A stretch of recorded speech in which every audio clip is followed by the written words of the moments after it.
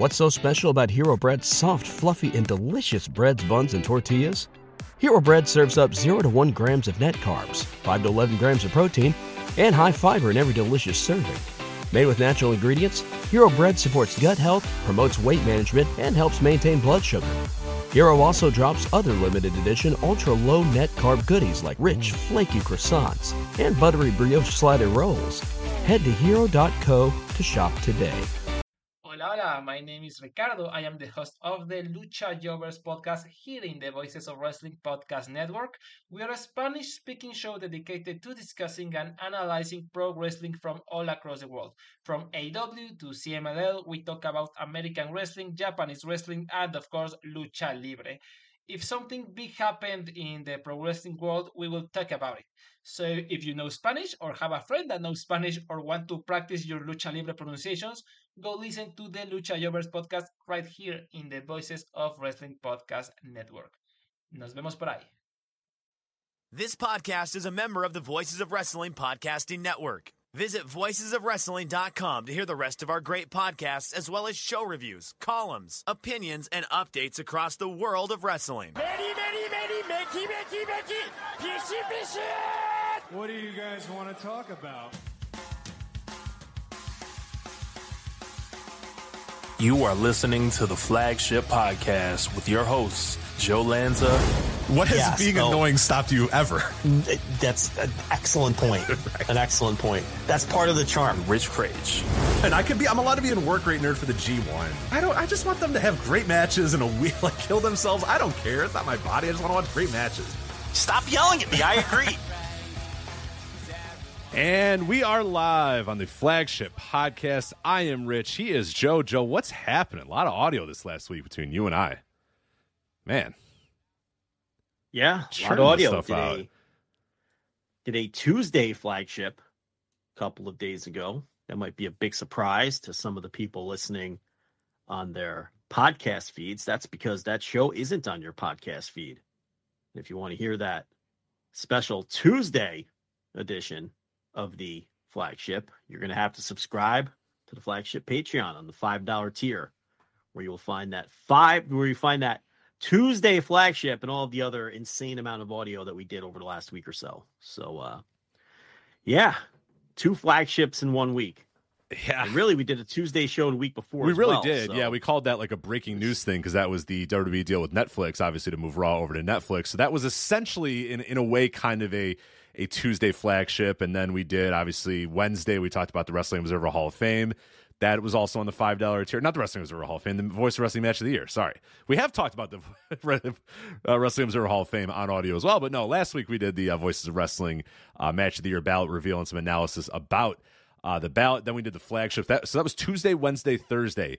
Audio right there. Obviously, Tuesday and Wednesday, both on the Patreon, Thursday on the free feeds.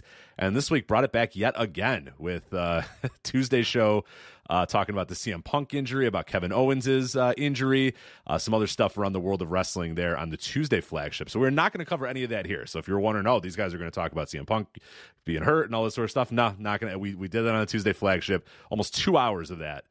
There on the $5 tier. So yeah, in case you're wondering, are they going to talk about this, and this? If there's something that it feels like we completely missed, there's a good chance we covered it on the Tuesday Flagship that we did over there at flagshippatreon.com. But yeah, we've been churning stuff out. You've been doing the normal Dynamite reviews. I've been doing the Rumble rewinds. We got some other fun stuff coming your way very, very soon as well. So yeah, a lot of stuff there at flagshippatreon.com. Yeah. If you want the Royal Rumble review, that is on Instant Reaction Live. You're going to need the $10 tier for that. Right, so that was between this. Right, that was just a couple days ago. Holy shit, right. So we're not going to do a Rumble review here today. We already reviewed the Rumble. We don't do topics twice. So the Rumble review is on the $10 tier because that was a live show. And then we did a Tuesday Flagship where we kind of did the Rumble fallout, talked about the injuries to Punk and Kevin Owens, as Rich noted, went through. Thought we had a great discussion about potential WrestleMania bookings and booking changes that they might have to work their way through because of the injuries to, Punk predominantly, and what's going to happen with the top of the WrestleMania card. I thought that was a really good discussion. And of course, Vince McMahon and the ongoing scandal with Vince, which we're going to open up this show with as well. So we've done a ton of audio on that, both behind the paywall and on these normal non-paywalled flagships. Talked about Okada on the Tuesday flagship, and we reviewed Collision, which went head-to-head with the Royal Rumble and was a significantly better show. I think a lot of people watched Collision on DVR after they watched the Rumble, and they were like, holy shit, the best show on Saturday by far was Collision. Yeah. So, spoiler alert, if you go back and listen to our Rumble review, we didn't love that show. I did not love that show. No, I don't think anybody. I don't think many people did, though. Yeah, I haven't found anybody that really loved that show. You know, I should actually check on the, we like to always look at where the inmates are over on Cage Match, because sometimes they get a little mediocre weird. Scores. Yeah, well, I'm looking at it right now. Yeah, not very good for the Rumble. 5.87. So even the Freakazoids are kind of like, like, that wasn't a good show. I mean, you know, it just, you know, it wasn't one of those shows that just doesn't appeal to us because we're not like big fans of the company. It just wasn't a very good show. I think that on Cage Match, if I recall, I thought they overrated the women's Rumble a little bit because I thought other than the final five, it was a very boring and poorly worked Royal Rumble. Oh, yeah, they have that at 7.39 right now. That's way higher. That's way too high. Yeah. You know, that was maybe in totality a 2.5 star match. If you want to bump it up a little because of the final five and go like 2 3/4 or something, I could live with that. But other than that, even Cage Match didn't love the show. The men's Rumble, the last time I checked, was somewhere in the fives. The 4-way for the title, which we thought, I thought that was a 1-star match. I thought, you know, and we're not going to look. You want to hear the review? Go ahead. We're not going to do it again. But I thought it was just one of these, you know, Roman Reigns title matches. They're not great, and you know, Cage Match didn't love it either, but they liked it a little more than I did. And then, you know, I thought the best match on the show was Logan Paul versus Kevin Owens. So I don't remember what Cage Match gave. They have it at 6.46 right now, which I probably have it a little higher than that, but I get it. The finish did stink, and the finish did take a lot of steam out of it. So I can't. Well, they've got it at about 3 1/4, which is actually, you know, what I gave it. Yeah, you know what? Honestly, that's probably exactly where it should be. Yeah, I thought that was about a 3 1/4 star match myself. I think that's the rating I gave it on the audio, and I personally thought it was the best match on the show because, like I said, that women's Rumble I thought stunk. I thought it just stunk the place up and was dreadfully boring until the final five. But anyway, our detailed Royal Rumble review can be found on the $10 tier, and then the Tuesday flagship special that we did was not a live show, so that's on the $5 tier if you want to listen to that. Plus all of the other breaking news audio that we did over the course of the week. We did so much audio, I don't even remember. I forgot about the Royal Rumble until you mentioned it. I was like, all right. You whiffed on the Rumble review. Yeah, right. The Royal Rumble also happened, and we forgot to talk. We talked about that just a couple of days ago as well. Yeah, so we had so let's go and start with last week's flagship. From there, we had the instant reaction live to the Royal Rumble. I have a written piece on the wrestling media before the Royal Rumble. And I'm sure we'll talk more about that today, especially with the Shawn Michaels press conference that just happened. Then we had, obviously, the Tuesday flagship that I noted. You had at least two more you had a Brett versus Owen and a Rumble Rewind. Right. Yeah. And a Rumble Rewind. There's a match in a week. There's the, wasn't there a breaking news audio too that we did? I thought for sure there was. There's a Thursday Dynamite review. What did we do breaking? Oh, that was last Tuesday. That was last Tuesday audio. Yeah. So Matt, geez. Yeah. So last 2 weeks there's just, you know, more content than ever behind that paywall. And by the way, you know, I don't like to do this all the time, but once again, in January we set all records for subscriptions again. So, you know, I want to thank everybody for that. An incredible month of January, powered by Wrestle Kingdom, Royal Rumble, Okada leaving New Japan, this Vince McMahon scandal. So it was a heavy news month, and we pumped out the content, and you guys responded, and this was our all-time record month, which, you know, every couple months we pop in here and say that because it just keeps growing. So, you know, it's sometimes it's a little surreal, but the support's incredible, and we thank everybody for that. And my goal is to be number one in analysis, and one day we will be, probably very soon. So I want to thank everybody for that as we get all the plugs out of the way at the start of the show. Shit ton of content behind the paywall. It's utterly ridiculous. But stupid. Too much work. Yeah, and I thought that, care. And I thought And I thought that Tuesday Flagship, I really thought that was a great show. You know, I know when we have a stinker. I know when I stink personally, and I feel like I know when a show is really great. And when that one was over, actually about halfway through that Tuesday Flagship, I was thinking to myself, man, I wish this one was free because I think this is a really great show. So I think we really just did a really great show on Tuesday, which means this one, which will go out to thousands upon thousands of more people, will probably suck. This show will probably stink real bad. But I thought the Tuesday show was fantastic. And actually, a lot of the feedback mirrored that. People really enjoyed that show. So, and, you know, we did a lot of WWE talk on that show, which we don't typically do unless they're in trouble for something like we're going to open with today. So that was something a little different, as we are certainly out of the, you know, I don't know if you want to call ourselves a major podcast. I think we could call ourselves. Yeah, a major podcast. we're there. We're there. Of the major podcasts, we probably have by far the smallest percentage of WWE talk. I mean, I think that's clearly that's probably certain. So, you know, when we're able to, you know, do a WWE heavy show, that's something a little different for people with breaking down the possible Rumble matches and whatnot. But anyway, that's the Tuesday show. If people want to listen to that, you'll certainly get your money's worth. Hopefully, if you plop down the $5 for that, because there's a shit ton of new content back there and more coming.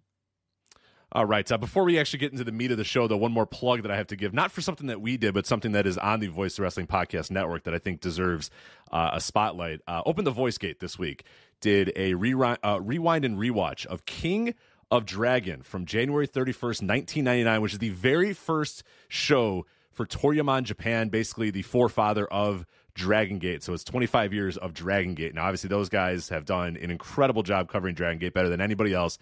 Mike and Case, one of the best writers about Dragon Gate, the best writer about Dragon Gate. I don't even think it's a competition. Clearly, the best writing about Dragon Gate, reviewing Dragon Gate, previewing it, doing all that sort of stuff.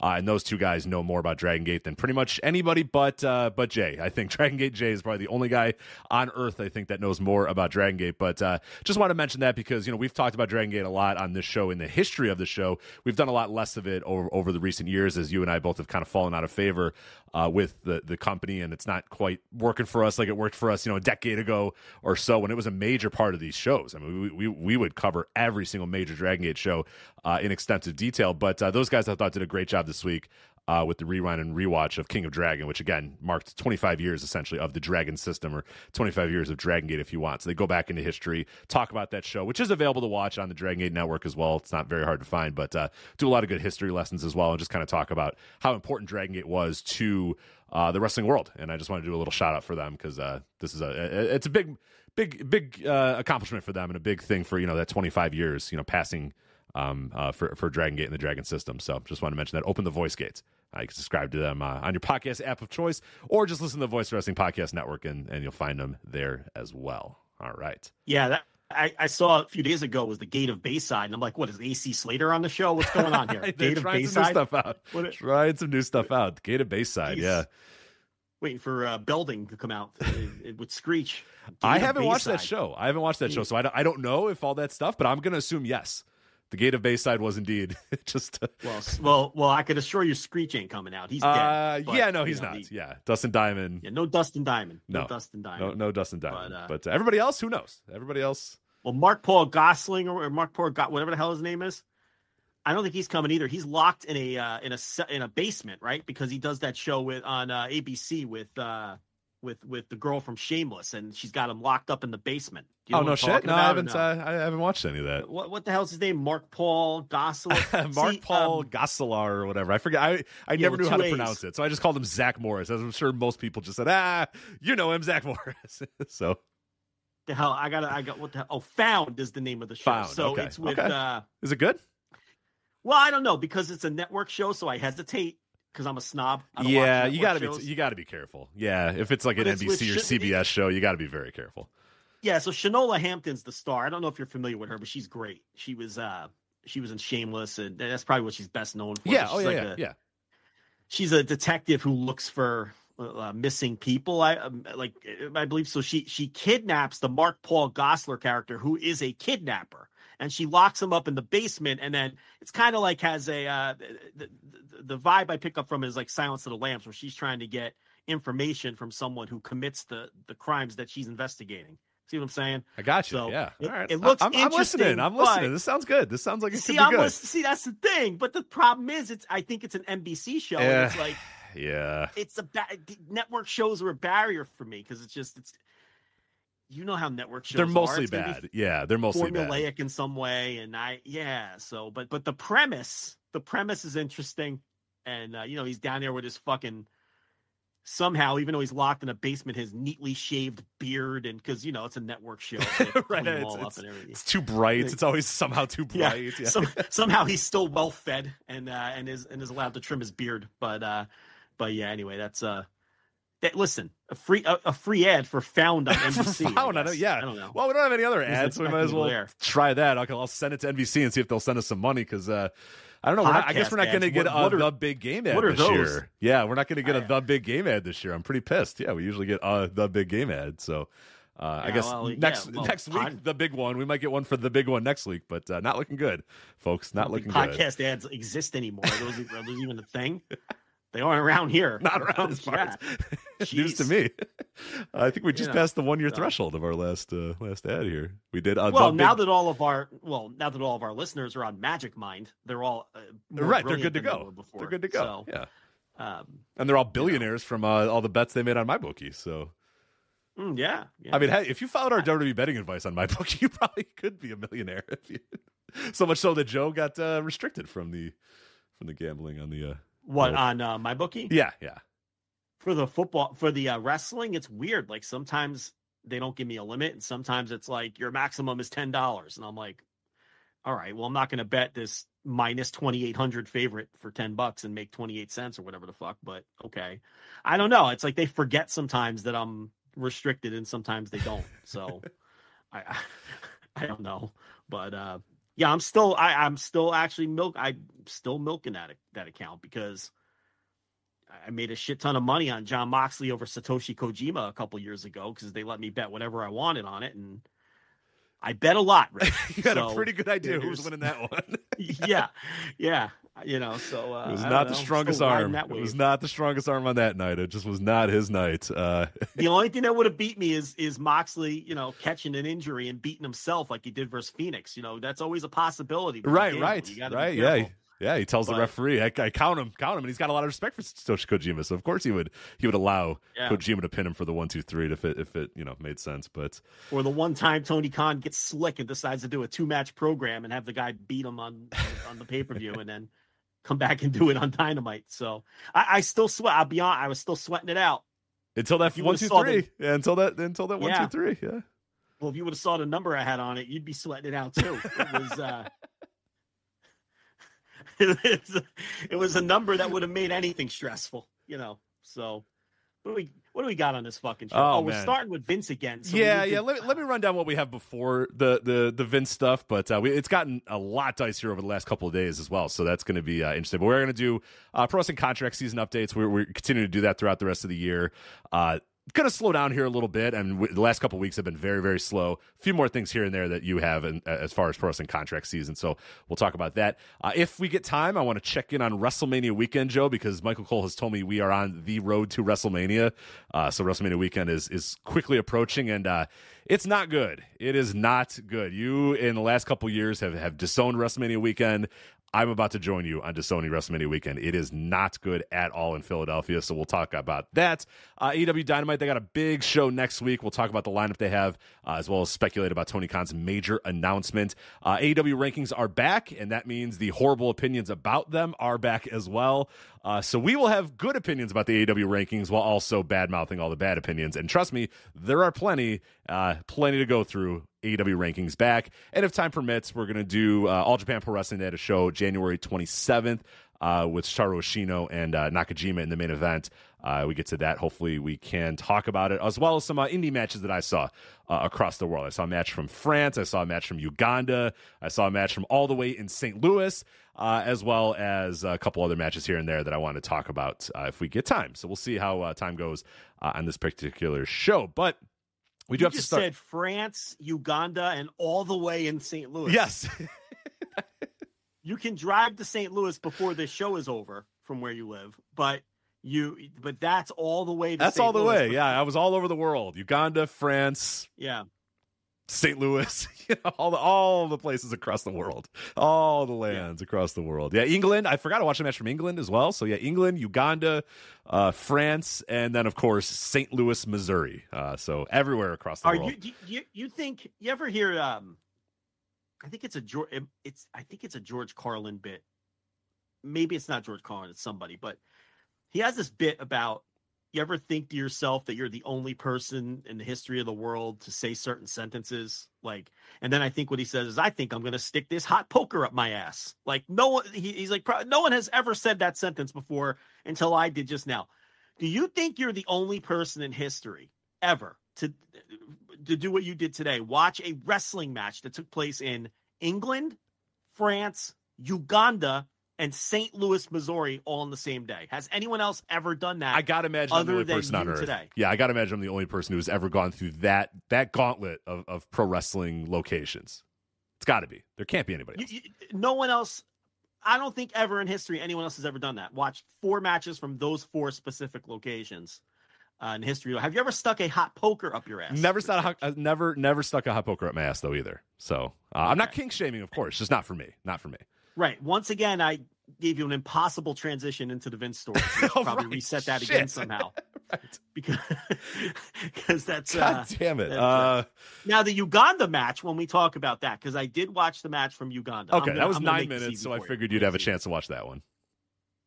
Those kids, oh my God.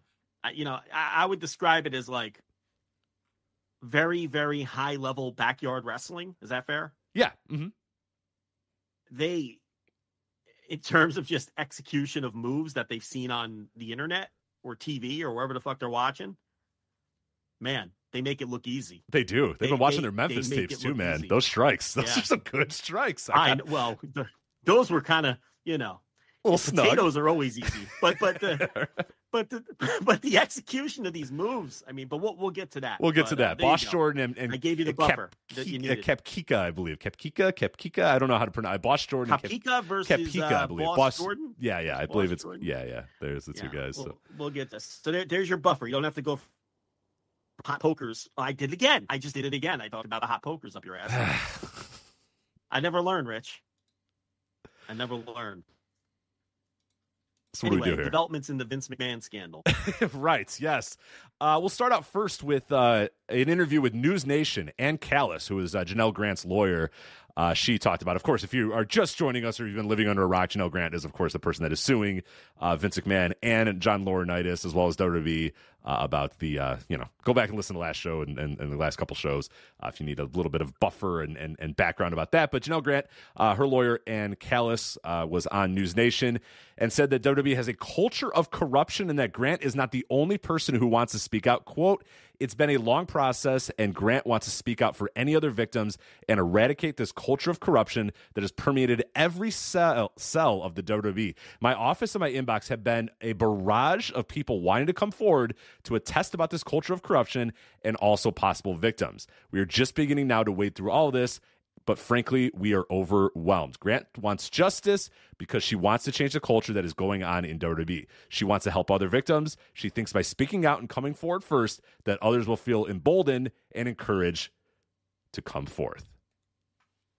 It's a big statement right there. I mean, it is. A culture of corruption is going to become, Vince loves his catchphrases, right? So that's going to be what they're going to pound. And look, this is what we talked about on one of the audio shows we did. Who can keep track of them all at this point? That this was probably going to be the tip of the iceberg, and we opined that there probably would be more victims of Vince McMahon who would now feel emboldened to come out, or safe, or brave, or whatever term would apply to each individual circumstance, to come out and tell their story. So this is not a surprise to me. I do think he'll probably settle the case, and we talked about that, but we'll have to see if there's some criminal charges. I mean, he did get raided by the FBI, correct? I think the FBI raided So who knows if they took his electronic devices, his cell phones, who knows? And who knows what they were looking for? Could have had something to do with this or something else, but you would think it would have to do with this, since with the human trafficking aspect of it, right? Crossing state lines and everything else, that would become a federal crime. I mean, I'm no lawyer, but that's usually that's how kidnapping generally works. If you cross a state line or so, yeah, I mean, this isn't surprising at all, but I think the surprising piece of news today was the following. You want to do it or should I do it? Yeah, let me talk about it here. So John Laurinaitis, who is a co-defendant in the lawsuit against Vince McMahon, so he is named in there as well as being a big part of all this. It's Vince McMahon, John Laurinaitis, and WWE. Dropped a bit of a hammer today. Laurinaitis' attorney, Edward Brennan, reached out to Vice News to say the following, quote, Mr. Laurinaitis denies the allegations in the misguided complaint and will be vigorously defending these charges in court, not the media. Like the plaintiff, Mr. Laurinaitis is a victim in this case, not a predator. The truth will come out. Read the allegations, read the federal statute, power, control, employment, supervisory capacity, dictatorial sexual demands with repercussions if not met. Count how many times in the complaint Vince exerts control over both of them. So this is the bombshell today. This is how Laurinaitis is choosing to fight back. And I mean, here's the thing. Who knows? I mean, you would think that, especially if this goes to criminal court, that, there'll be more text messages or electronic emails, whatever the case. I'm very curious to see what the conversations look like between McMahon and Laurinaitis, or McMahon and the physical therapist, or McMahon and whoever else was involved in this, because it's possible that this is John Laurinaitis attempting to both save public face and also save himself, of course. But it's also possible that he's telling the truth. I mean, and that he also felt coerced by McMahon to participate in this. I think it's clear from the text messages in the lawsuit and some of the allegations that Vince has certain fetishes, and to satisfy those fetishes, he needed other participants, and if he couldn't find willing participants, he certainly, fisted the knowing what we know about Vince, it's not out of the realm of possibility that he coerced other people who worked for him into participating in this. I don't find that impossible to believe. Do you? Oh God, no. I don't. Oh God, no. So, now again, Laurinaitis could just be trying to save his own ass. Right. And I think that's one important thing about this whole situation is that I don't think that John Laurinaitis is a hero in this case, or I don't think that he's fully in the right. I believe that he probably has done or did probably some pretty not great things, and I'm sure some of that stuff will come out in the wash or whatever. But I think what's important about this is the fact that he, by sort of turning on Vince and saying, look, I was a victim as well, whether or not he is truly innocent in this or not, right now we'll figure that out later. But what I think the best chance that we have now of this actually getting resolved and real justice being served about this, and real issues being, a light shined on him, this is how you do it, is guys turning on him and saying, you know what, I don't really give a shit about this guy anymore. I don't need to save face so that I can have a job with him later down the line. I don't need to do that. People saying, you know what, no. It's a big thing for Johnny Ace to do this. And I don't want him to come across as like a hero or anything like that, because we have no idea what he was involved in or what whatever. But like, this is a very big step. For somebody that's a fan of justice and wants justice in this case, and wants Vince McMahon to rot in hell for what he's done, and this whole corporation to a light to be shined on it, and a spotlight to be given on this culture of corruption and all this sort of stuff. This is the biggest move in all of it. More so, even more, I think the Janelle Grant stuff obviously throws the whole thing for a loop and now puts an entire giant spotlight on it. But Johnny Ace being the first guy, or John Laurinaitis being the first guy to then turn it around, that is not taking Vince's side, a guy who's in that culture, who's worked with Vince, who was an underling, who was an executive, who was named in the lawsuit, saying, you know what, no, hold on, I was a victim as well, and turning it gives me a lot of hope for what this trial is and the lawsuit could result in. And you should have, because here's the thing. This is bad for Vince. Because whether Laurinaitis is telling the truth or not, whether he was truly a victim or not, what it does is this backs up everything Grant has said. Right. They're not just baseless accusations anymore. Here's a guy saying, yes, right. This happened. Because there's a second person confirming that these things happened, because he is also saying he's a victim. By him claiming that he was also a victim of McMahon and all of this, he is basically, he's co-signing her allegations. He's saying that these things happened. So this goes from a he said, she said, and then, we'll figure it out in court when we untangle the evidence, to now here's someone else saying, yeah, these things did happen, and I was a victim of this as well. This is hard. This was a terrible day for Vince from that standpoint. And, on top of the fact that Grant's lawyer, what was her name again? Grant's lawyer? Ann Callis. So on top of the fact that this Ann Callis, for her to come out and say that there's going to be more, that means that there will be. so this is almost the worst. This is a worse day for Vince than the day the original allegations came out, because now there's more teeth to this, and we know that there's more coming. So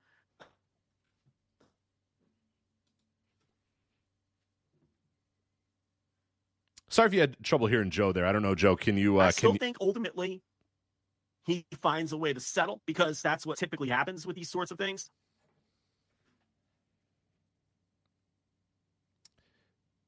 Give us 1 second here. Joe, can you hear me? I think we're having some connection issues with Joe there. We'll try to get him. I can hear you. Okay, I can hear you now. Can you hear me? Yes, we were having some connection issues there, but I think we're back. I did not hear after I told you Ann Callis' name. I really didn't hear anything after you said that. So you might want to repeat that, because the listeners would not hear that as well.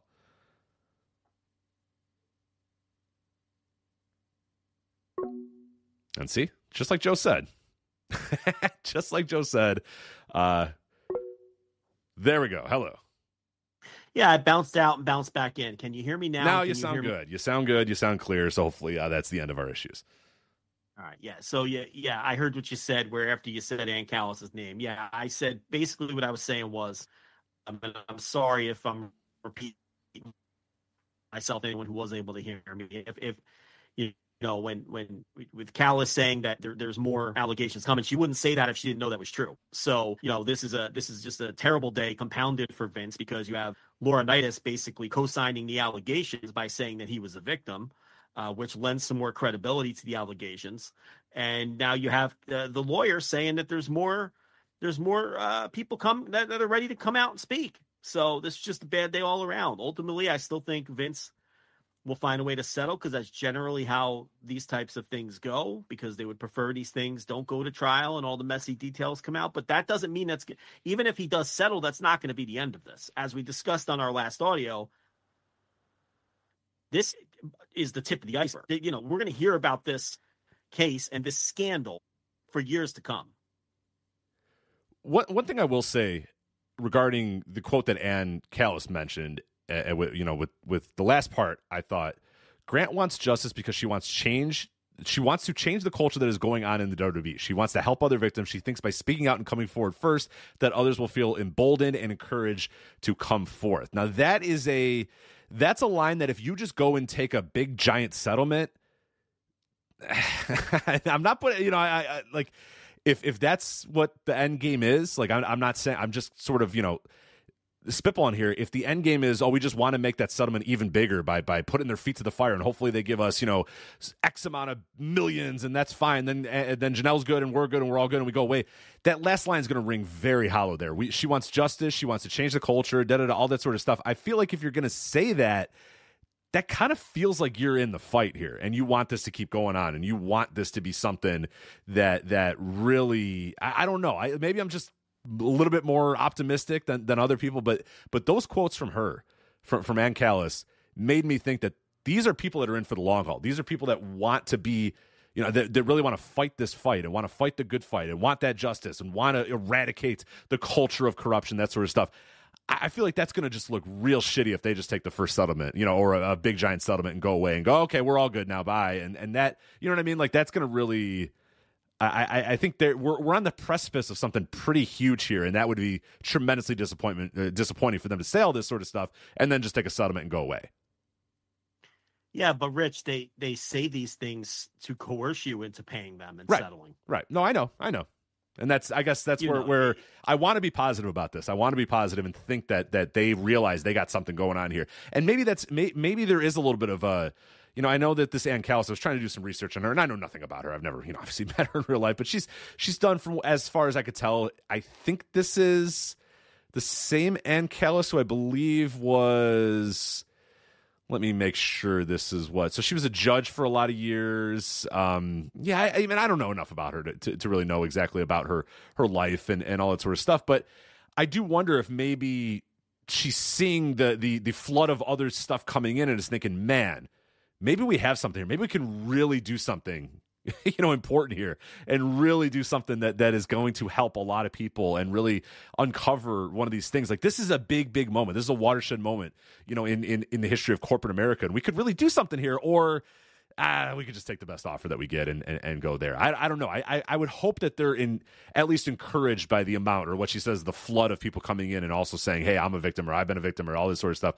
That then would really open the floodgates. But I don't know. The positive part of me and the optimist in me is hoping that they are, excited about this and saying, okay, now we can really do something big here. And then you got Laurinaitis. I mean, this day felt to me like, okay, between this and the Laurinaitis news, we're moving in the right direction here, but I don't know. They could all go awry, and then they take a big settlement, and then everybody just shuts up again.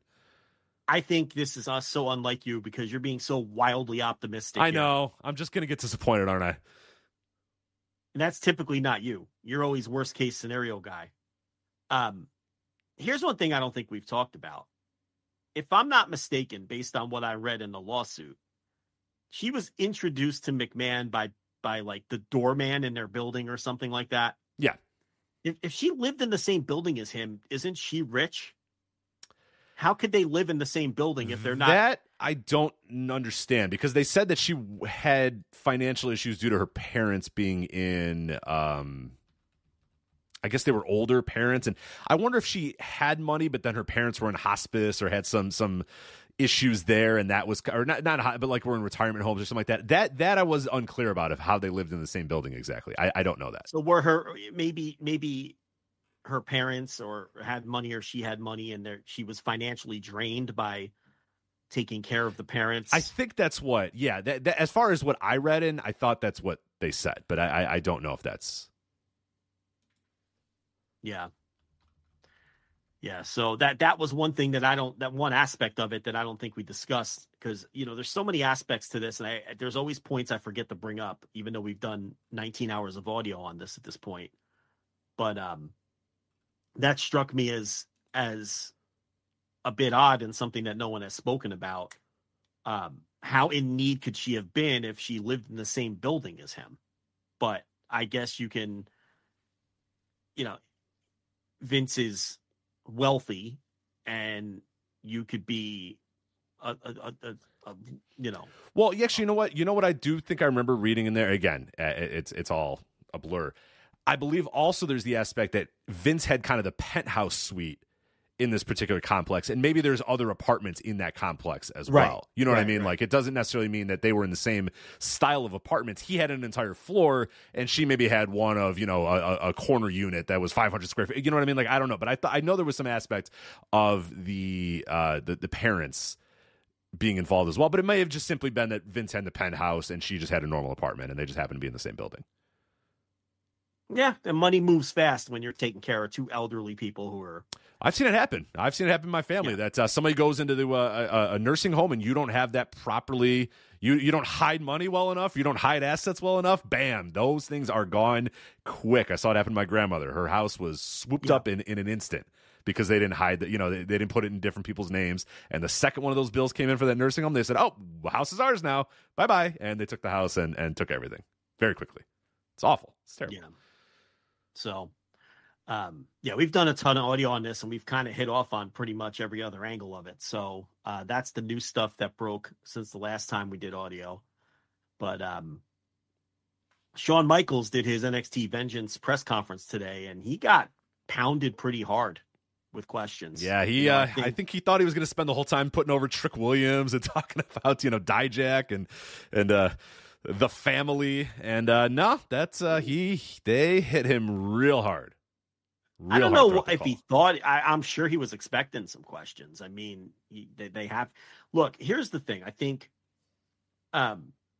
we made our feelings known on the Rumble Instant Reaction Live, what we thought of that presser with Levesque, with only the 3 decent questions and whatnot. But I feel like we're at least starting to see some progress with these sorts of things. I think that the pressure that's been put on the wrestling media to start asking better questions has started to take hold a bit. In fact, I think tonight, right before we went on air, I think that it might be Fightful that's hosting some kind of roundtable with Brandon Thurston and John Alba and a couple other reporters talking about the role of wrestling media and those sorts of things. So we're seeing some progress in this regard, even though a lot of it is still really awful. And all of these content creators who, in my view, do not belong in the room at all. I know there's some people who disagree with that. I don't think these quote unquote content creators even belong in the room. But if they're going to be in the room, I think when there's a huge, important story like this, these content creators have to know how to read the room, sit down, shut up, and sit those out. I do believe that. If we're going to have to accept that these people are going to be in the room and creating, to create their vapid content or whatever, they should at least, because I think what we saw at the Rumble presser, outside of those 3 good questions, with the rest of the questions that were asked, not only did I feel like they were the wrong questions for the wrong time, and I won't go as far as to say it was reprehensible that those questions were asked. I think these people are just ignorant. And I don't mean that in a disparaging way. I just think they have no feel or they an inability to read the room and know that this isn't the time or place to ask Paul Levesque if this is a great new era or if this is the greatest roster. It's not the time or place. And these people just don't have a feel for that. So I feel like if they're going to be in the room and they're going to have a place at the table, then they have to understand that times like this, when it's the biggest scandal in the history of wrestling, you need to sit down. It's not the time for your vapid questions. And I don't apologize for saying that. And, Brandon Thurston said it far more politely than I did in a great tweet that he had the other day. I don't know if you saw it. I did. Let me see if I can actually grab it, because I think it was good, and I do want more people to read it. He said what I just said in a more polite way. Like, look, I understand that you guys, everyone wants to create their own kind of content, but in situations like this, maybe you should sit this one out. And I firmly agree with that. And then John Alba put out a tweet later in the day saying that it's unfortunate that the questions that the media asks becomes the story. And while I do agree with him that is unfortunate and the questions that reporters ask shouldn't be the story, well, John, the reason that is the story is because wrestling media has been asking bad questions for years upon years to people like Paul Levesque. It wouldn't be a story if we can get our shit together in that room. And if these content creators could have a little feel for time, place, and situation and sit the fuck down when it's something that's above their heads and real information and real questions need to be asked. Because, quite frankly, I thought the 4 or 5 people who didn't ask a question related to this scandal at that Rumble presser, I won't go as far as to say it was reprehensible. I will say that those people were incredibly selfish. They were ignorant and they were selfish. And I know that some people have come out to defend those people. Okay, that's fine. You could defend them if you want. I'm not backing down. They were ignorant and they were selfish to take up the oxygen in that room and not allow Levesque to be asked more questions. There's one line of Brandon's thing that I think wraps up, because it's a pretty long tweet, so I don't want to read all of it. But one line, I think, read the whole thing. Yeah, one line wraps it up pretty perfectly. Quote: "Having access carries a responsibility that sometimes matters less, but last night mattered a lot, and half the questions of Levesque were about really trivial subjects." Correct. And here's the thing. There were, by my count, and there may have been more, but by my count, there were 4 soft PR events that weekend where these content creators had all the time in the world and where it was appropriate to go get their vapid content. 4. There were 4 separate PR events.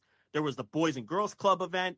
There was, I believe, a 2K event. There was a WWE just straight PR event, like a red carpet deal. Yeah, I forget what they called it. It was a press junket, or I forget what they exactly called it. But yeah, or media junket. It was something. But yeah, it was essentially a red carpet, and people were there. There were 4 such events where if you want to go there with your little GoPro and interview your favorite superstars and get mark picks and ask your vapid questions and put it up on your little YouTube and play reporter for the weekend. Okay, there was plenty of opportunity to do that, which is why I think it was incredibly selfish to waste everybody's time with those types of questions for Levesque. I don't even mind them for Bailey and Cody. That I don't even mind it then. Because here's something else where people might disagree. I don't know necessarily if it's right to grill the talent on this stuff at this point. I don't know how I feel. I'm not interested in that. I don't care what Bailey thinks. And that's no slight on Bailey. I don't care about Levesque on that night. Okay? And I found it selfish and ignorant that those people wasted questions on that shit when they had 4 other events to do that. 4 other events where they can do whatever they want. They can interview all their favorite superstars and get all their little interviews lined up on their little YouTubes. You have to be able to read the room. And you have to know when to sit down and shut up. And let the serious people do the job. This is the biggest scandal in wrestling history. If you are not a serious person, and deep down you know whether you're a serious person or not, okay? And I'm trying to be as polite as possible here, then you should have enough sense to not ask for the mic in that situation. So that's where I stand on it. And I can't ever see myself changing my opinion on that. We got to live with these people in the room. And I guess if it's just a common presser for a common event where there's not the biggest scandal in wrestling history, you just got to roll your eyes at their bad questions and live with it. Okay? But in that situation, what a horrible, just disgusting display of an inability to read the room and not get the fuck out of the way. That's how I feel about every single one of them. I was definitely encouraged by the Michaels call today, because it did feel like more people were asking, and possibly it was the fact that there was a lot of fallout from the Royal Rumble press conference, so maybe people are feeling that maybe it's the fact that you're doing a call and not there live or not there in person, that probably takes on a little bit of a different connotation. But regardless, I think they, most of the reporters in there, I think, did a pretty good job of pressing Michaels about it. They, I think Nick Hausman asked him about past allegations that Brutus Beefcake made about him and Marty Jannetty, and Michaels then, denied that and said that, Beefcake himself walked back those comments in the past. Michaels, talked about that he made mistakes in the past, but everything he did, was consensual or whatever. So he was getting into it, you know what I mean? And then people asked him about, the safety and the environment at the Performance Center. He said that they have an open environment, that they have a welcome communication, that it's a safe environment for everybody, that my daughter visits every single week, all that sort of stuff. Said that everybody in that locker room is aware of the McMahon lawsuit. Well, better tell your buddy Paul, because he apparently wasn't as much aware of it. Hopefully he is now. And that, he takes, his role is working with young talent very seriously in all aspects of the business, wants to tell them the truth, like that sort of stuff. He also asked that they specifically updated a bunch of policies in 2022 to help make it a safer environment. When someone said which one of those policies or what specifically about those policies, one of the things that we talked about on the Rumble call, that Cameron Hawkins said, what are you doing to ensure safety of talent and the roster? And Paul said everything. We were doing everything. And then nobody said, well, name one thing. Can you tell us? Can you give us one example? Here's why. Because they don't have follow-ups. They can't do follow-ups. Because the 3 people who ask good questions get one crack at it, and the people who followed up didn't have the sense to follow up with, you're doing everything. How about telling us something specific? Right. Whatever dumb question you had in mind, scrap that and say, well, hold on a minute. We got something pretty good here. That's journalism 101. And that's how you can tell a lot of these people did not come up in journalism, because if you do, and if you've ever been to a real press conference, you have a rough idea. You go in with a rough idea of what you're going to ask every person. You go to a post game. I had it several times where I had, 4 or 5 questions I was ready to ask. But if you get a juicy answer or some line of questioning that's starting to put you in a different direction, you scratch all those dumb things out about, hey, how important was the running game today? Fuck that. We don't care about that anymore. You got a new thing to worry about. And if you were going to say, hey, Paul, is this the best roster you've ever had? Great, but scratch that one, because this guy just said that they're doing everything to ensure the safety of talent. Well, give Cameron Hawkins. Yeah, give Cameron Hawkins follow him up and say, all right, good question, man. What are you doing? To follow up to Cameron's question, what are you doing specifically to ensure? That's what a real room would do. That's what a real room would do. That's right. You're saying you're doing everything in your power. Tell us what. The next question should have been, tell us what. Yeah. Give us specifics. What specifically are you guys doing to foster a more tangible things? Right. And someone asked Shawn Michaels something that today, the same question, how are you keeping people safe? And Michaels gave the same non-specific answer. Right. We're doing everything. We updated our policies. And then someone said, what'd you do specifically? And he went, I don't have the paper in front of me. I just know that we have a safe environment. And it's like, hold on a minute. So here's the thing. I'm going to put more pressure, because I have to say something here. I think a lot of this controversy over how bad wrestling media is in these spots, quite honestly, I think we have to take some credit for this. We've been putting pressure on this long before anyone else has been putting pressure on this, because you and I have been aghast at the performance of these people with both the AEW pressers and now the WWE pressers that they've been doing since AEW has been doing them. I mean, we've been blown away by how bad some of these are, and we're loud about it, and we're vocal. And I think we're largely responsible for kicking up this dust. I'm just going to be honest about it. So I'm going to take it a step further now. I don't want to hear another question posed to either of these guys or anybody in that company about, what are you doing to keep women safe in your company? We've asked that already, and we've gotten non-specific Let's get the specifics. Don't ask that. Don't ask that question again. Because if you ask that question again, I think you're trying to get off easy by claiming you're asking a real question, okay? But you're asking something where we already know we're not getting the next question you need to ask is, hey, Paul, the last time you were asked this, you said you're doing everything in your power. Hey, Shawn, the last time you said you're doing everything you can. Can you give us some specifics on how you're protecting women in your company? Can you give us some specifics on how you can ensure that the culture is changing in your company in the post-Vince McMahon era? Specifically, when you say you're doing everything, what are you doing? That needs to be the next question you ask. I don't want to hear that same question again. We've heard it twice, and they haven't been specific either time. So now you got to keep pressing them harder. Or I'm going to come on here and bury you. Because that question obviously is not being answered sufficiently. We're not getting answers. We've learned nothing of what they're doing to ensure that this can't happen again in their company. Have we learned a thing, Rich? We have learned nothing. We haven't learned anything. I guess we learned that they changed some of the policies in 2022. We don't know which policies they changed, what got changed, what was in there before, what got added, what got moved, what got removed, what got, no, we know none of that. We just know that from Shawn Michaels' quote that they did change some policies in 2022, but we don't know what policies. We don't know anything about it. So that's great that we asked it initially, and that's great that you can go on Twitter and get backpats for caring about the women, but now we need to up the ante and ask follow-ups to these questions.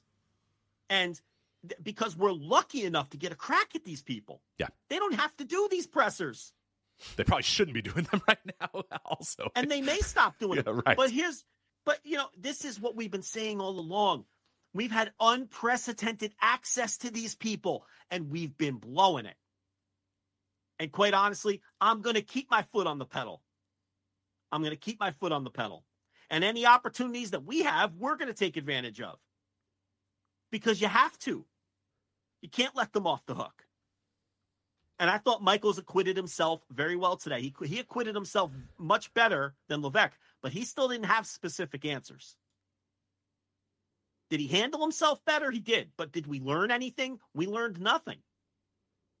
I don't know anything about how the culture's changing in that company. I don't know anything about, and I get on these conference calls, it's hard. I'm not blaming anybody today because you get one crack and they mute your mic. You don't get a follow-up.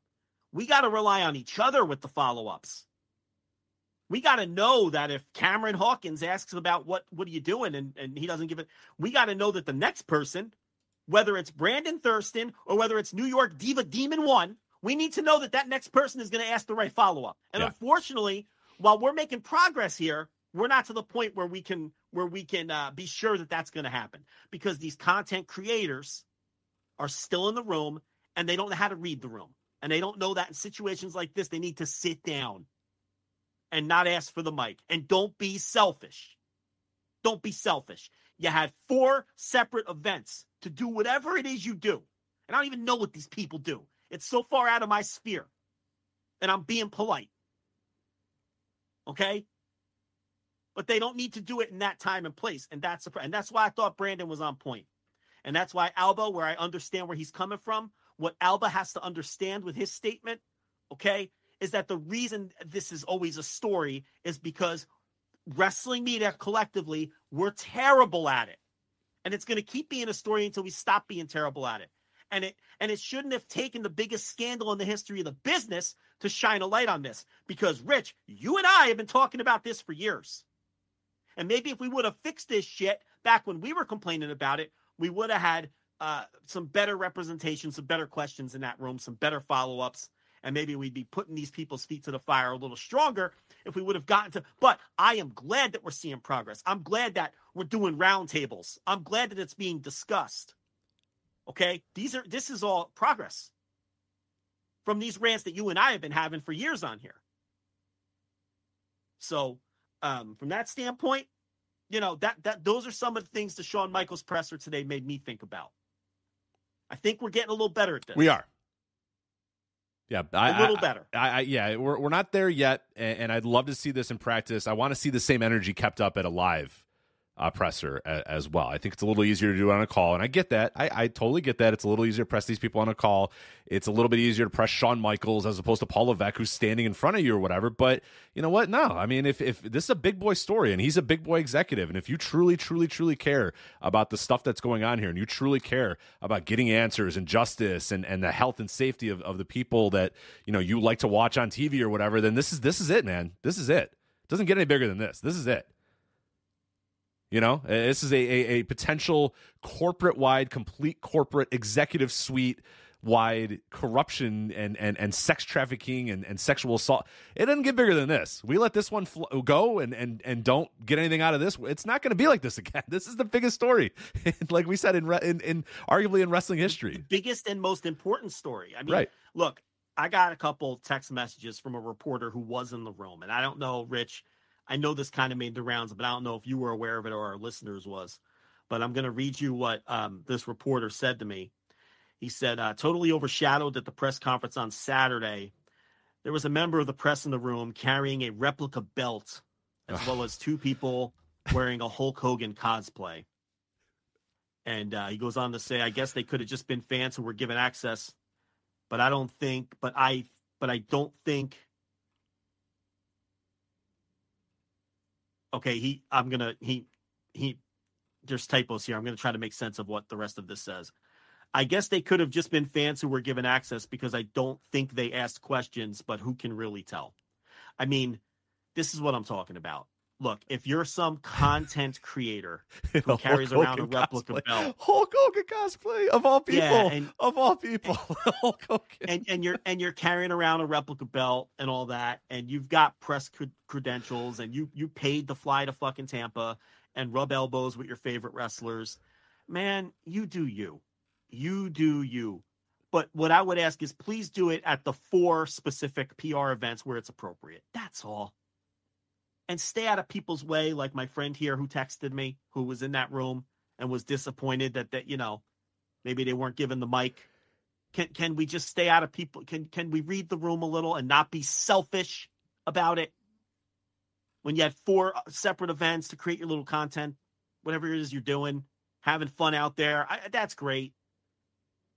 Let the serious people do serious things. That's all. I don't want to keep repeating myself, but I think it's important. And I think, fuck, man, Rich, I think this show has been important with this stuff. I do. I really do. We've been loud and annoying about it. We've been annoying about it for a very long time. We've been loud and annoying about it. Yeah. And as per usual, as we are with everything, loud and annoying. But hey, you know what? Sometimes it works.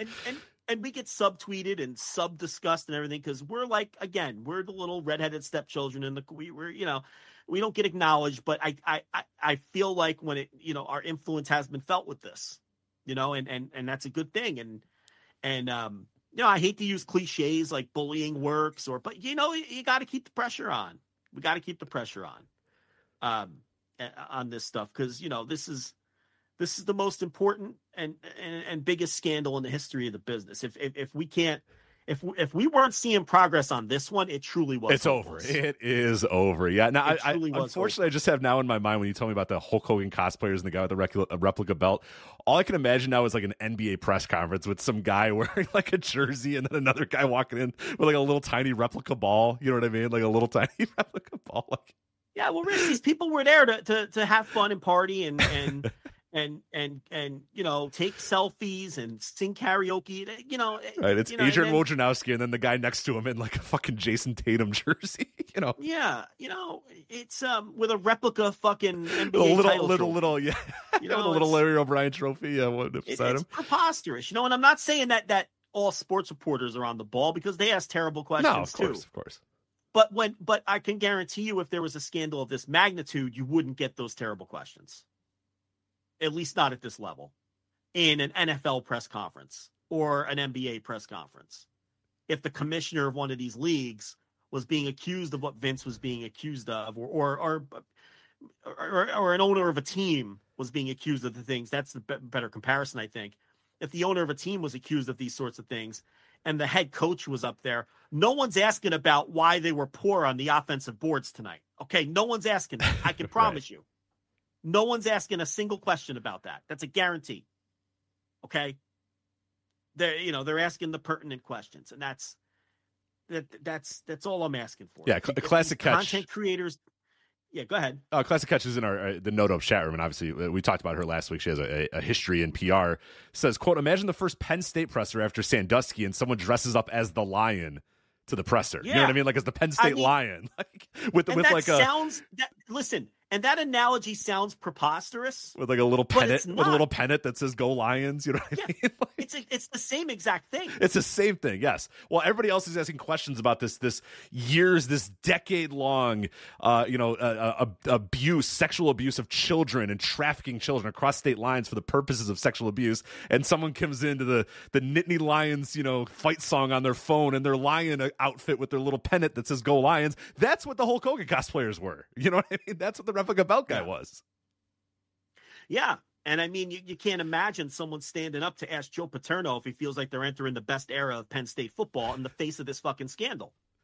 They wouldn't work in media anymore if they asked a question like that. Or when a guy starts a question by saying, all right, now let's get to a little bit of a nicer question here. It's like, yeah, right. What? No, we don't get nice questions right now. This guy is being asked about this decade-long covering up of child sexual abuse. No, we don't get a nicer question right now. Sorry. But again, the difference is in wrestling, 90% of the people are amateurs who are getting back on their little plane and flying home and going back to their day job on Monday. And they don't work for outlets. They have a YouTube page where they upload videos talking to Liv Morgan for 8 minutes, and totally vapid content, which I have no use for. I mean, I guess there's some people out there that like it. It's whatever. Again, I don't care. You have your 4 PR events to do that is all I'm saying. We got to get to the point where if these people are going to be around, and unfortunately they're going to be around, we have to get to the point where they at least understand when they should not ask for the mic. That's all.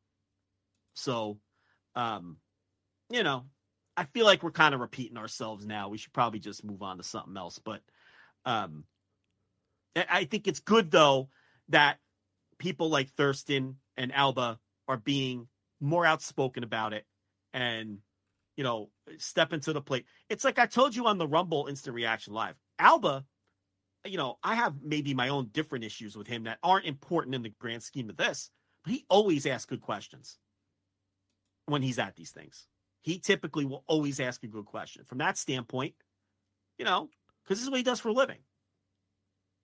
And Thurston too always asks. The ones are who the ones are who are going to ask a good question.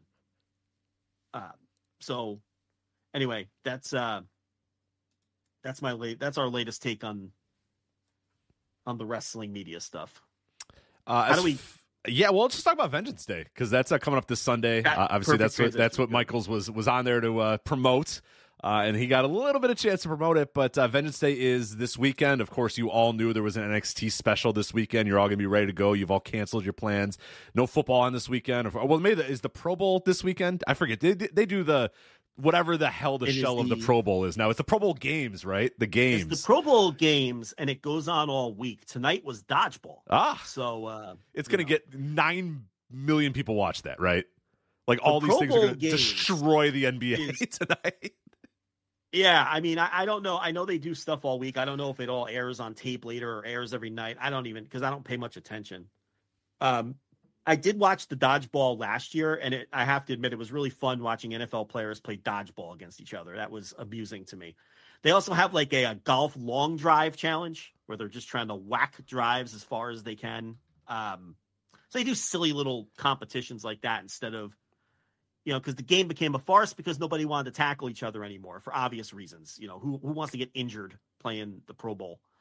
So yeah, the Pro Bowl games is what the NFL does now. So yeah, but that's this weekend. But otherwise, no football. So you got all the time in the world to watch NXT Vengeance Day. We have the NXT title match here: Ilya Dragunov versus Trick Williams. But this is important because Trick Williams is in 2 matches on this night. Dusty Rhodes Tag Team Classic final match, which will be earlier in the night: Baron Corbin and Braun Breaker versus Carmelo Hayes and Trick Williams. And then he's here later in the title match, NXT title match: Ilya Dragunov versus Trick Williams. Now, I think we all see where this is going. I would hope that even the most casual NXT fan knows where this is going. And by the way, we're going to be on the right side of history about the Trick Williams over Carmelo thing. But everything points to probably them losing the Dusty Rhodes Tag Team Classic, Corbin and Breaker winning, and then Carmelo coming out and costing Trick Williams the title match. Right? Is that where your head's at? Because that to me is where I feel like we're going. Yeah. They've been kind of building towards Carmelo and Trick had some issues, then they patched them up, but then Carmelo does the WWE thing where he just stares off into space when Trick walks off, because they have to telegraph everything that they're going to do. So yeah, there's a high probability of that. The problem is Carmelo's already on the main roster, so that's kind of weird. Like, are you going to have this extended feud in NXT with Trick while you're also on the main roster? The other thing is Carmelo hasn't looked great on the main roster. He is not.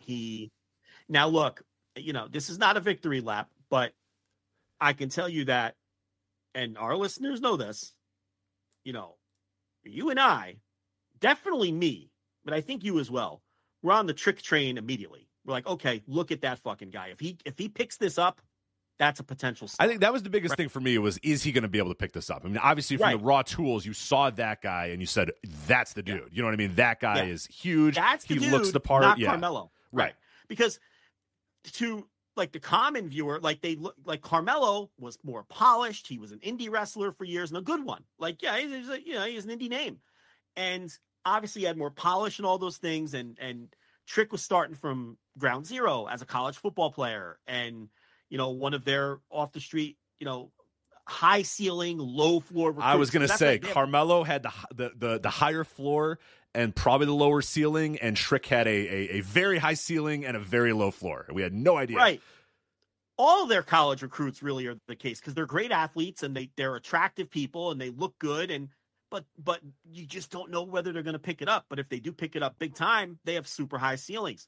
But when you look at Trick and Carmelo all along, it was always, all right, well, if Trick picks this up, I think he's going to blow right past Carmelo. And they've finally gotten behind Trick big time. And this is going to be a big night for him with the 2 matches, and they're probably going to do a big angle. They're going to do some kind of angle, probably what you laid out, but they're no doubt going to do something.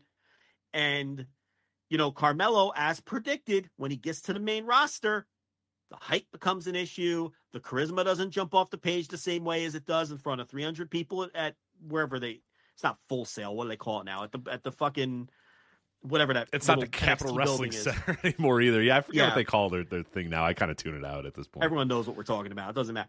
And it's like, and we kind of thought he might get swallowed up on the main roster when he got there, right? He's kind of more of a small room guy in terms of, the energy he projects, whereas Trick could be a big room guy. We know he could talk. It was just a matter of whether he's going to pick up the wrestling and pick up the nuances of pro wrestling and all those things. And I think he's coming around okay, And we'll see. It's a huge night. He's in there with Ilya Dragunov. Rich, you could have a great match with Ilya Dragunov. I'm sure I could. Yes, he could if punch me and shot me and headbutt me, and I think we'd have a pretty good thing going. Yeah, and he's going to make his, constipated Sean Penn faces, and he's going to sell, and he's going to hit you hard back, and so if Trick can't have a great match with this guy, because Carmelo did, but Carmelo's ahead of Trick, granted. But he should be able to have a great match with this guy, and it'll be a big night for him, big spotlight.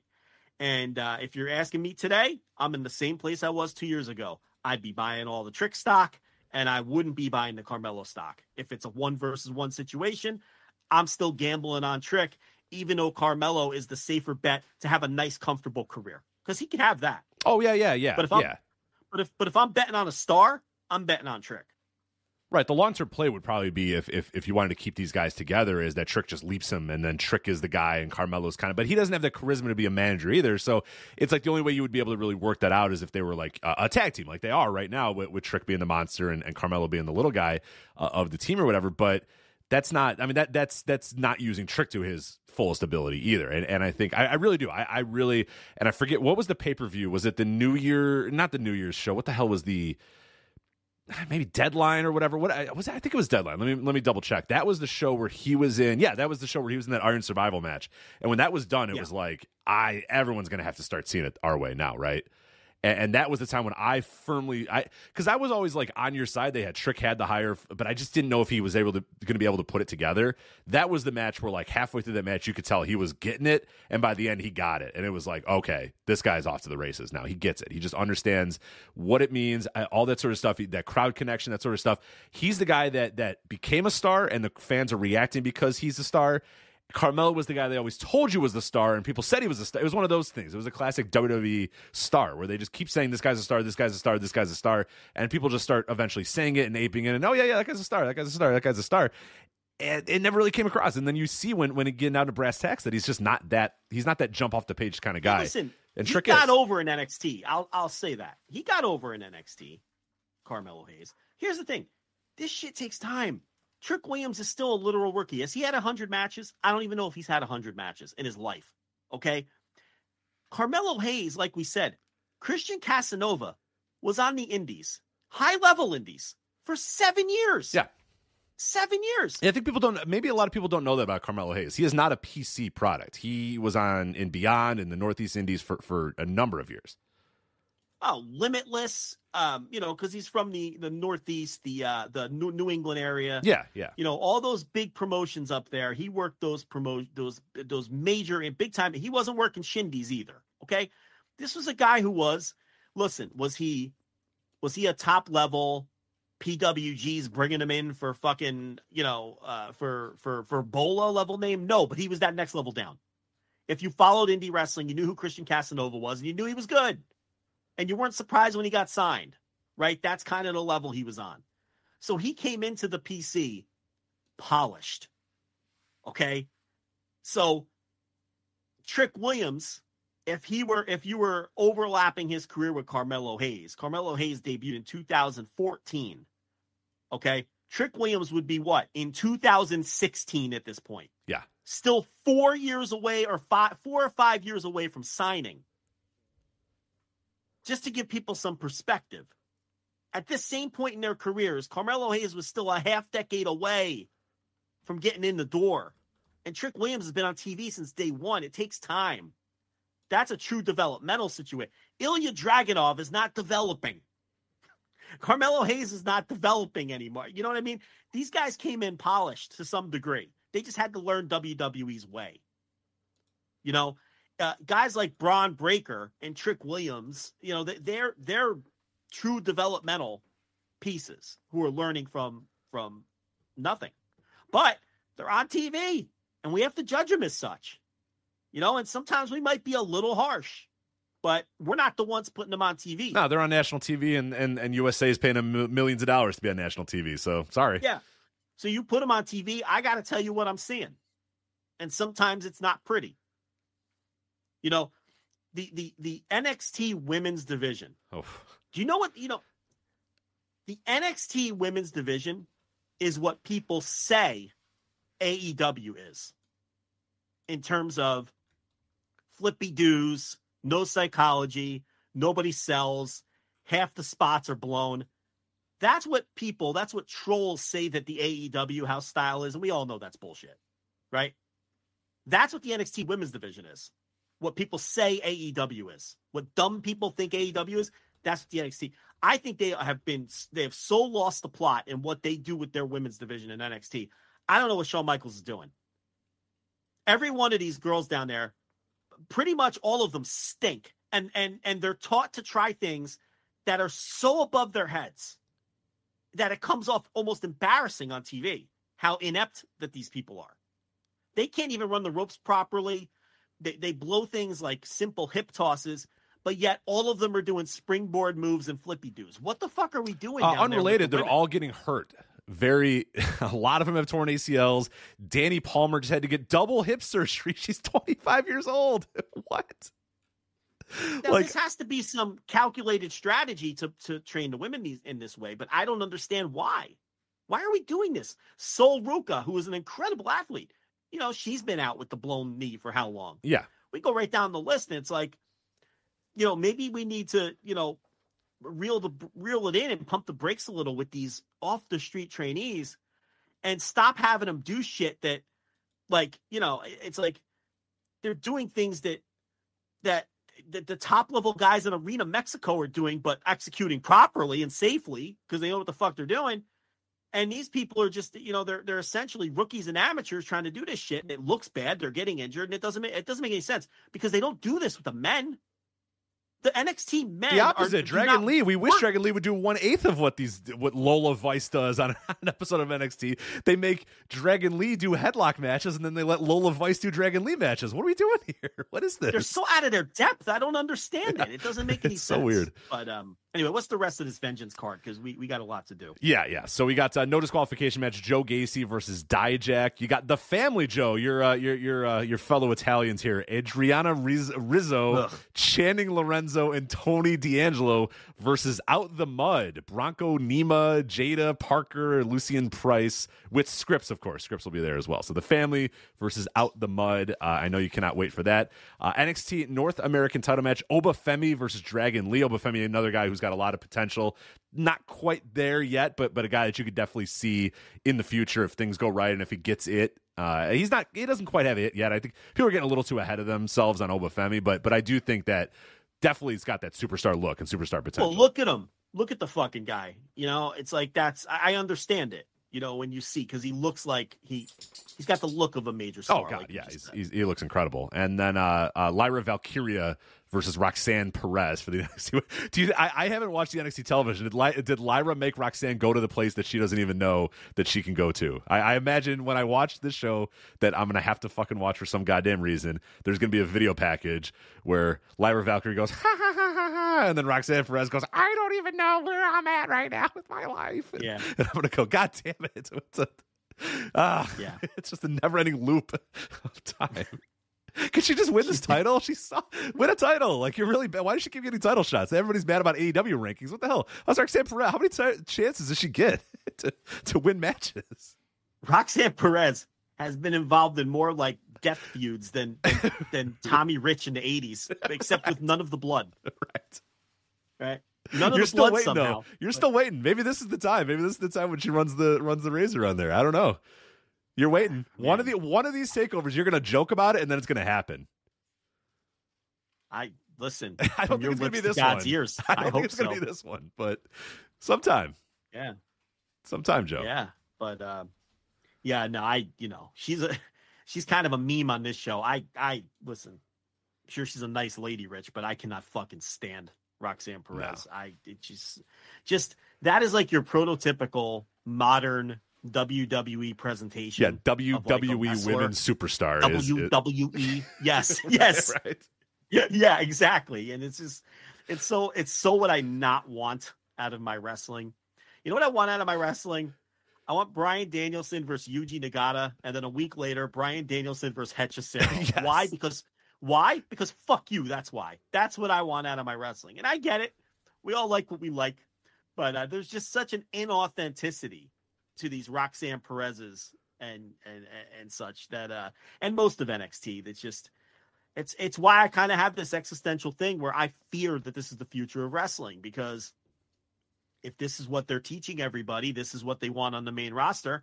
And if this takes over the main roster, everybody follows the leader and always have. And now everyone, and I'm terrified that modern NXT is the future of pro wrestling, and it scares the shit out of me. So, did you go down? Is there anything else on this card? Or that's it. So we'll unfortunately review this next week. I'll force myself to watch this dumb shit show, and we'll probably bury it next week on this show. Maybe not. Maybe it'll be great, and we'll rave about it. But I don't know. NXT Vengeance Day coming up this weekend on your Peacock WWE Network. Which you looking forward to that review next week? I know you're looking forward to that review next week. Cannot wait. Yeah, I got to watch this. My problem is I keep NXT until Wednesday or Thursday morning. I can't do that. I gotta just watch this thing. I'm not gonna watch it. I don't know if I can watch it live. I gotta watch it the morning of, the night of, something like that. I gotta nail it right away. I cannot wait. When's it on? NXT Vengeance Day is on. Of course, I know this, and I'm not being pressed. Sunday is on Sunday. Oh, with the no football. Yeah, Sunday night. Usually that's when they used to do the Rumble, remember? Yeah. Mm-hmm. The week before the Super Bowl, when it was because they used to sometimes do Super Bowls without the week off. Now they always do the week off. And they would try to position the Rumble on that Sunday, but now they do it this year they did it on the Saturday of the championship games, which, that works too. So Vengeance Day. We will review that next week. We'll probably have another fucking breakdown reviewing it. But do you think it could break us any further, NXT? Nah. We've been taking it's not the NXT Halloween Havoc. No, there was that Halloween Havoc that broke us. We'll never get there again. We'll never get there again. The problem, though, is it's not the actual NXT shows that break us. It's people overrating the NXT shows that break us. Because we can never understand why people enjoy anything about these shows. Right. It's one of those ones where you're like, am I the problem? Am I wrong? What? It makes us question our own sanity. Yes. When we watch the show and we're like, wow, that was somehow worse than the last one. That sucked. And then you log on and everybody fucking loved it. And you're like, what is this? What is going on here? Have I lost touch? Is it the children that are wrong? What is happening here? That's the only fucking company that does the little whatever you want to call it, sub company. So, people love our NXT reviews, though. Well, some people love them. Some people are like, "Why are you doing this? It's the worst audio." And then other people are like, "It's our favorite thing you do. We have to do it. Stop. We have to do NXT reviews." Yeah. So, because if we don't, who will? Everyone else will tell you. Someone's got to tell the truth about these NXT shows. Right. We have to do it. That's been my theory on it. If we hand wave the NXT shows, we can't let the narrative take over that these shows are good. We can't allow that to happen. Now, if it's good, I'll tell you it's good. It's not going to be good. Maybe it'll be good. That trick in a big spot might be good. Maybe it'll be good. Ilya versus Trick's got me excited. I'm excited about that. Yeah, if they're going to gimmick it up in a bad way. Like Carmelo's going to come out and his music's going to hit and then they're going to stare at each other. They're going to do a lot there will be a lot of staring. Yeah, cut promos on each other. Booker T's like, I don't like where this is going, Vic. Yeah. Carmelo, they'll do a ref bump. Carmelo will come in and hit whatever his finisher is, and then he'll stand over and go, "You asked for this. I didn't want to do this." He'll cut some fucking promo on him, and and we'll hate it. Whatever they do, we'll hate it. There's a pretty good chance. Yeah. Right. Anyway, let's get to the world of AEW here. The first batch of AEW rankings. Oh yes. What do you got? I have an NBA text from a listener who says, "This is about Obi Toppin again? This is the mystery Nick fan who gives you a hard time." It's all caps text. It says, "Fine 9. Knicks win 9th straight. Hottest team in all of sports. Tell Rich to talk about that on the show tonight." So there you go. Hottest team in all of sports, huh? That's what it says. I'm just reading you the text. Okay. Fine 9. Knicks win 9th straight. Lots of exclamation points. Hottest team in all of sports. Tell Rich to talk about that tonight. Exclamation point. this person's convinced that you just hate the Knicks. Well, what's his Obi Toppin thing? Because he was big about Obi Toppin for a couple years, and then they threw him to the side because he stunk and wasn't doing anything. Now he hasn't texted about that in a while, about Obi Toppin. Haven't heard about. We have, to be fair, we have not heard about Obi Toppin in quite a while, but. We haven't heard from the Knicks fan in a while. No, we haven't heard from the Knicks fan. Yeah, he comes at the right time. Yeah, the show, but the Knicks fan knows we're doing the show, and the Knicks fan is all over you. So they've been good. They've been really good. My guy Jalen Brunson, who the Mavericks should have never let go, is helping them out a lot. 9 straight. The OG Anunoby trade they made was good. I can't hate the Knicks. Can't hate the Knicks right now. Why does the mystery Knicks fan think that you need to be owned when it comes to the Knicks? I'm confused about.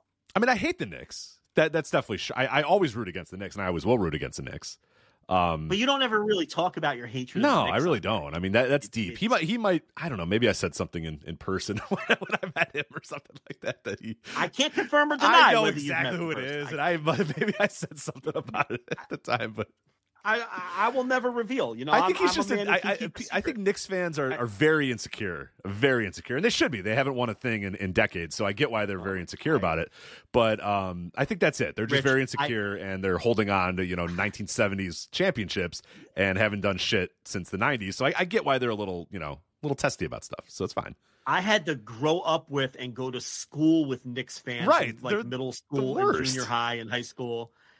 And on top of that, I was a Nets fan, so you can imagine. Well, nobody made you do that. I don't know why you chose that. That was a cool time to be a Nets fan. To be fair, Drazen Petrovic. There hasn't been many. You're right. There was a brief time where it was okay to be a Nets fan. Brief time. Right. It's a brief time. Chris Morris. That was a cool team. Yeah, it was a cool team.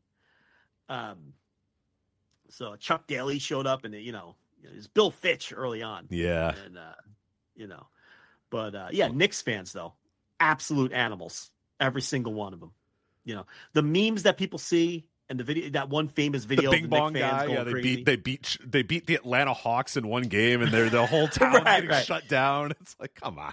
But that's really how they are. That's not like a bit. Like that's Knicks fans. That's how they are. That's how they operate. That's how they talk shit. They don't get to talk shit much. Like if you're a but Knicks they still fan, do. That's what I don't get it. They haven't won shit since the 70s, and they're still going on about it. If you're a Knicks fan under 30, you've seen nothing. Like, what have you seen if you're a Knicks fan under 30? Saw Carmelo limp them to some first-round losses in a conference finals, I guess. Did they? I don't even remember if they made a conference final in the Melo era. I don't even think they did. What? Forget conference 30. semis. They didn't even get to the conference finals. If you're a Knicks fan under 40. Under 40, yes. What have you seen? You saw them losing the finals a couple times. You saw them losing the finals to the Rockets. If you're 40, you became a fan when you were 10. Is that fair? 10, and that's you become like a conscious fan. If you want to say like a conscious fan, yes. So that's 1994. You did catch the end of Ewing then, right? Right. You saw the end. You saw them losing the finals to the Rockets. As a 10-year-old. Right. You saw them. It barely counts. Flail around and lose to the Heat and getting fights for a couple years. Then you saw them losing the finals to the Spurs. And then you saw them trade for Stephon Marbury and that whole shitty Amari team. Stoudemire. And go through all that. And then they had the brief run of overrating the Carmelo age. And then they, lost in the semis a couple times. And they missed the playoffs for like the last decade. So, yeah, other than that, haven't done much. Like, to be a Knicks fan who really saw some cool shit, you got to be at least 50. And honestly, older than that. Yeah, you got to. You're going to their last finals one was 1973. It's a long time ago, Joe. So, yeah, that's what I mean. So if you're 50, then you were 10 years old in 1984. All right, if you're 50, you at least saw Ewing's entire career. Right. You saw late Bernard King and a little bit of and all of Ewing. Right. But to see a championship, you got to be like 70 at this point. Yeah. 70 at this point to have seen a championship.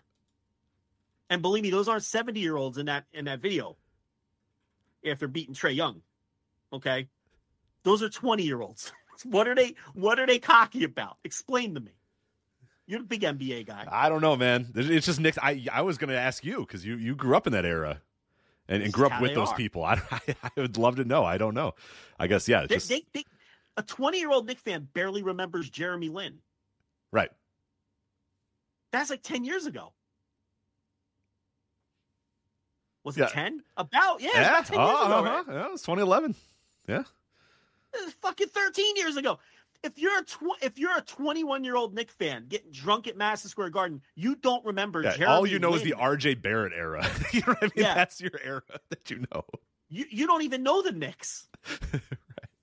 Right? Like, you don't even know the fucking Knicks. Yeah. No, I've been away from them for a while, but they come back. See, animals. you get a text like that, and it all comes back to you. It all comes back to you. I will say, I am reading. That one's a little older than 21. That one's a little older than 21. That one saw some things. I will tell your friend there, the Knicks fan, that I am reading the Blood in the Garden, the book about the '90s Knicks. It is very, very good. Highly recommended. Let's read that. Well, I'll tell you what, mystery Knicks fan, I will say this. Locked in for all 82. I can't knock a man who's locked in for all 82. That you through all these horrible years too. Locked in. So I do respect that. That is respectable. Yeah, so desperate. He's aping for Obi Toppin. You know what I mean? Trying to fight people about the respect of Obi Toppin. Desperate to grasp onto anything. Right, Kevin Knox and Obi Toppin and RJ Barrett. It's like, they stink, God. Right? Awful. And they've had like all these big name coaches, Lenny Wilkins, Mike D'Antoni, Larry Brown. Yeah, you could go down the entire history of the Knicks. It's just it never it's never worked. We're gonna hire Phil Jackson as an executive. That'll work. Right. Nope, he's not even here. Works. He doesn't even leave LA. He just calls. Nope. He just calls. I don't know what to do. I'm tired. Isaiah Thomas. Yep. Don Chaney at one point, I think they brought in, right? Don Nelson was there. Patino. I forgot about Patino. QB Brown. Well, yeah. I mean, they hire Lenny Wilkins and he falls asleep on the bench. Falls asleep. Now, listen, he was a tired old man. He was a very old man at that point. A very old man. But that's the point, right? They just throw anything against the wall to see if it'll stick. Derek Fisher. I forgot they hired Derek Fisher too. Oh, God. Yeah, they Derek Fisher. He's going to add winning culture. No, okay. Never mind. They even tried the gritty homegrown, like they tried Herb Williams, remember? Oh yeah.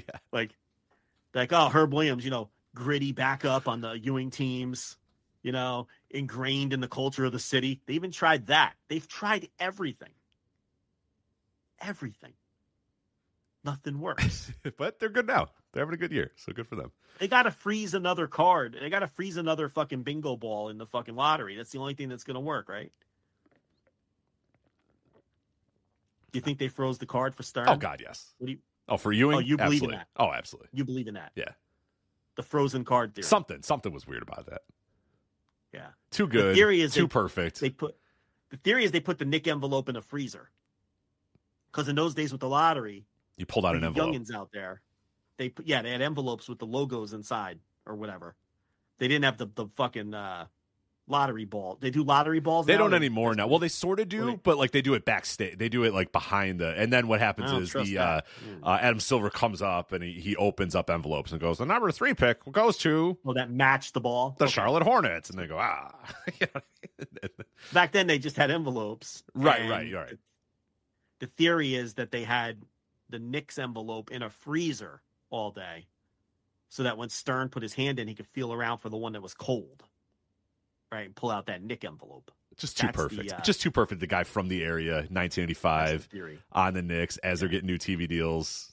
Superstar, a future superstar. Hey, just like I'll say, Chicago Bulls got Derrick Rose with the number 1. They got number 1 in the lottery when Derrick Rose is available. And I was like, at the time, I was like, oh, this is fucking ridiculous. I mean, I'll take it. I'm fine with it, but it's ridiculous. There's no way that actually happened. So conspiracies. Yeah. Sports conspiracies are fun. Yeah. Oh, yeah. All right. Remember when conspiracy used to be fun? Remember that? Remember those days? Yeah. There's a whole generation of people that don't understand that conspiracies used to be like a lot of fun, and now they're just awful. Well, the problem is conspiracies are attached to the wrong kind of people. Yeah. So if you want to have fun with a conspiracy, people think that, there's a pizzeria. You think right. You think a pizzeria is harboring child rape. Yeah. Right. Or whatever. Yeah.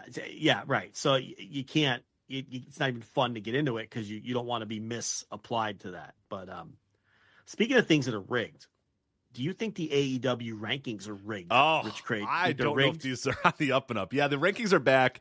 And as we said, more importantly, the dumb and bad opinions about them have been released to the wild as well. I do think that these rankings are rigged, Joe. I'm starting to wonder here. Are these being used to advance storylines? Because I've been hearing a lot of people say, I don't know about these rankings. I feel like they're just being used to fit AEW's narrative. And Joe, I agree. I agree. We're going to be conspiracy theorists on this show here. I agree. I think these rankings are being done to push AEW's agenda and storylines. No, I think they're a shoot, Rich. I think that they take a look at all the facts and they make sure they line up everybody in the right order. I'm just saying, and, Joe, I think it's Deonna Purrazzo is the number one contender for Toni Storm's women's title. Feels weird. Yeah, Swerve Strickland and Hangman Page are 1 and 2 in the contenders, and then they just so happen to be facing off with each other next week in a number one contenders match. Don't love it. That's really the disconnect with the rankings. I love them, and I'm glad they're back because, for all the reasons we've talked about a million times, I think they keep the booking honest. I think you could build storylines off of them. I think they're just another great booking device and to have at your disposal. The other reason I love the rankings is people whining, crying, and complaining about the rankings. I'm so glad it's back. It's my new kink. I love it. I love it so much. If people see people whining, complaining, and shitting on the rankings, saying how much they hate them, please send everything to me because I can't get enough of it. It pleases me greatly to watch people twist themselves into a pretzel over these dopey rankings. And I'm telling you what the disconnect is. These people who hate the rankings or think that they're stupid or they get in the way or they don't make sense or this and that, they're busy viewing them through the lens of being a shoot. Nothing in wrestling is a shoot. They're a work like everything else. They're just another way to tell the stories. And quite honestly, I think even knowing that, they're usually pretty fucking accurate anyway. They don't really fuck with them or manipulate them in a way that's blatantly bad. And that's just because there's a lot of people who aren't sports fans who don't understand how, rankings not based on winning percentage work. And they're never going to understand. You're never going to be able to convince those people because they don't get it. But I looked at these rankings that Tony put out, and I got to tell you, I didn't have any problems with them. I think they're really good. I mean, you look at the men's top 5, right? Swerve and Hangman are 1 and 2. They're both 4 and 0. Swerve's ahead of Hangman because he beat him twice, so it makes sense that he would be ahead of him. They're going to have a match next week on TV, and the winner is going to be the clear-cut number 1 contender. What the fuck could possibly be the problem? What's going on, guys? This is Rich from the Flagship Podcast here on the Voices of Wrestling Podcast Network, and I just want to let you know about a brand new sponsor we have for the network. It's Eufy, and let me tell you a little bit about their newest product, the Eufy Video Smart E330. This isn't your everyday smart lock. This is a smart lock, a 2K camera, and a doorbell offering triple the security and triple the convenience. Instead of loading up your door with a bunch of different devices, you install one, and it takes care of everything in a complete package. It's not just about the home security, though. The Eufy Video Smart Lock E330 is also for convenience. No more worrying about losing keys. You can let each member of your family get a password. You can monitor their movement in and out of the house. You can keep an eye on your packages. You can check in on your house while you're away. There is so much you can do with this product. Best of all, it is easy to install and set up. All you need is a Phillips screwdriver. Leave that drill in the toolbox. The Eufy has keyless entry, a 0.3-second fingerprint recognition, a rechargeable battery with a 4-month lifespan, 2-way audio from the lock, enhanced night vision, 24/7 customer support, and you'll love this, none of those pesky monthly fees. Eufy sent me a Smart Lock 330, and I've loved it so far. It allows me peace of mind when I'm at work or when I'm away on one of my patented vacations. Plus, it helps me keep track of deliveries to the house, saves me a trip back to the car if I just need to run in for something and I forgot my keys, and the 2-way audio system works well for those unwanted guests at my front door. No, I do not need new siding or windows or a roof. Thank you, though. You can simply tell them you aren't interested from the comfort of your couch. Now, are you ready to ditch the others and join the Eufy revolution? Of course you are. Get started today by searching Eufy Video Lock on your search engine of choice. That's EUFY Video Lock, or visit eufyofficial.com/video lock to see how you can finally, once and for all, gain complete control of your door. Once again, that's EUFY Video Lock, eufyofficial.com/video lock. And we thank them for sponsoring the Voice of Wrestling Podcast Network. What's so special about Hero Bread's soft, fluffy, and delicious breads, buns, and tortillas? Hero Bread serves up 0 to 1 grams of net carbs, 5 to 11 grams of protein, and high fiber in every delicious serving. Made with natural ingredients, Hero Bread supports gut health, promotes weight management, and helps maintain blood sugar. Hero also drops other limited edition ultra-low net carb goodies like rich flaky croissants and buttery brioche slider rolls. Head to hero.co to shop today. With those rounds, like, what's the problem? Right? You know, I heard someone complaining that Roderick Strong was number 5. And it shouldn't be Roderick Strong. It should be Bryan Danielson, or it should be this guy or that guy. Who fucking cares? Who number 5? Like, why?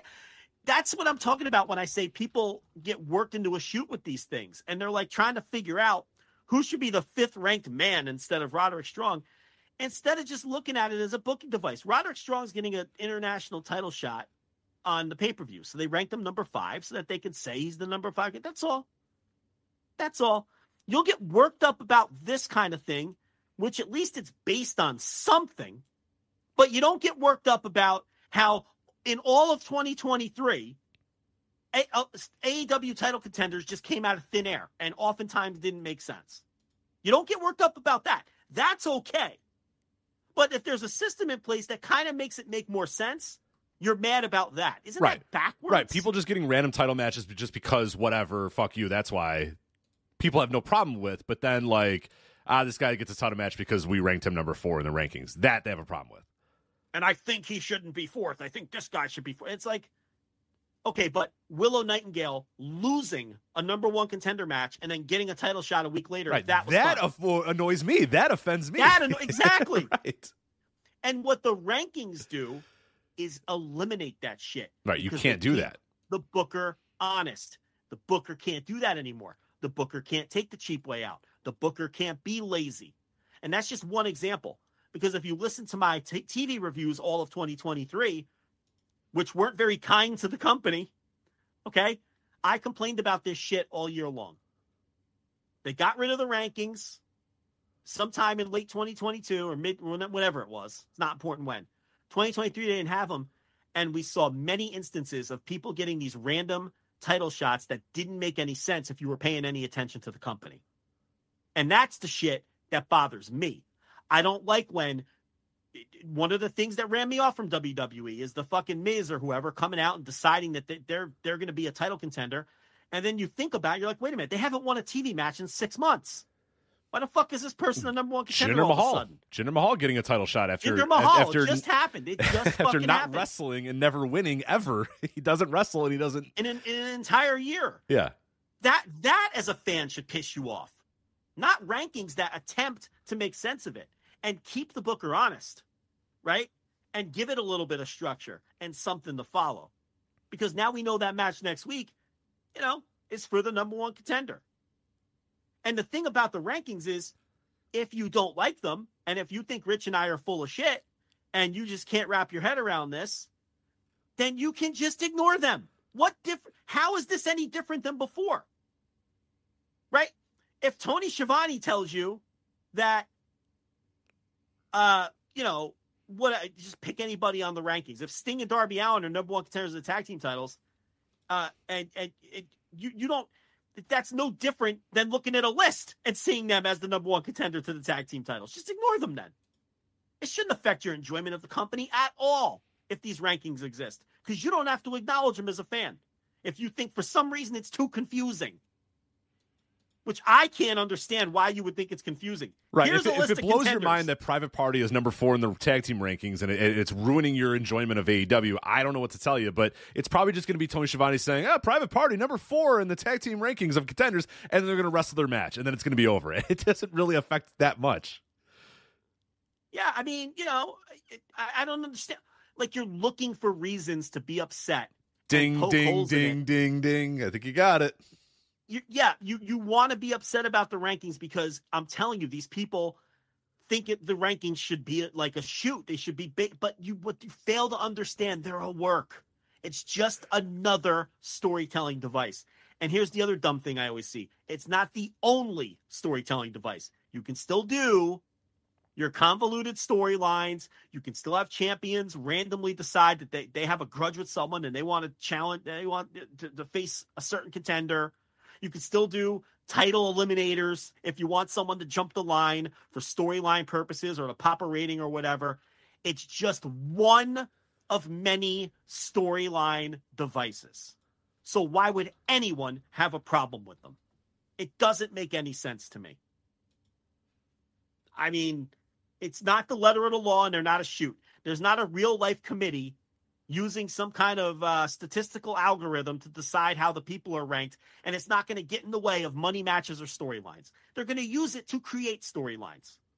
Like when Hangman Page was number 1 contender, got upset by Brian Cage, and lost a title shot because of it, and then got a rematch with Cage down the line to get revenge. That was a storyline created out of the rankings. Okay? And I will take something like that over whatever the fuck it was MJF was doing all summer with Adam Cole. I mean, so maybe it's just you want different things out of your rep, but you could do that and you could do both of those things. It doesn't have to be one or the other. Man. You love it, though.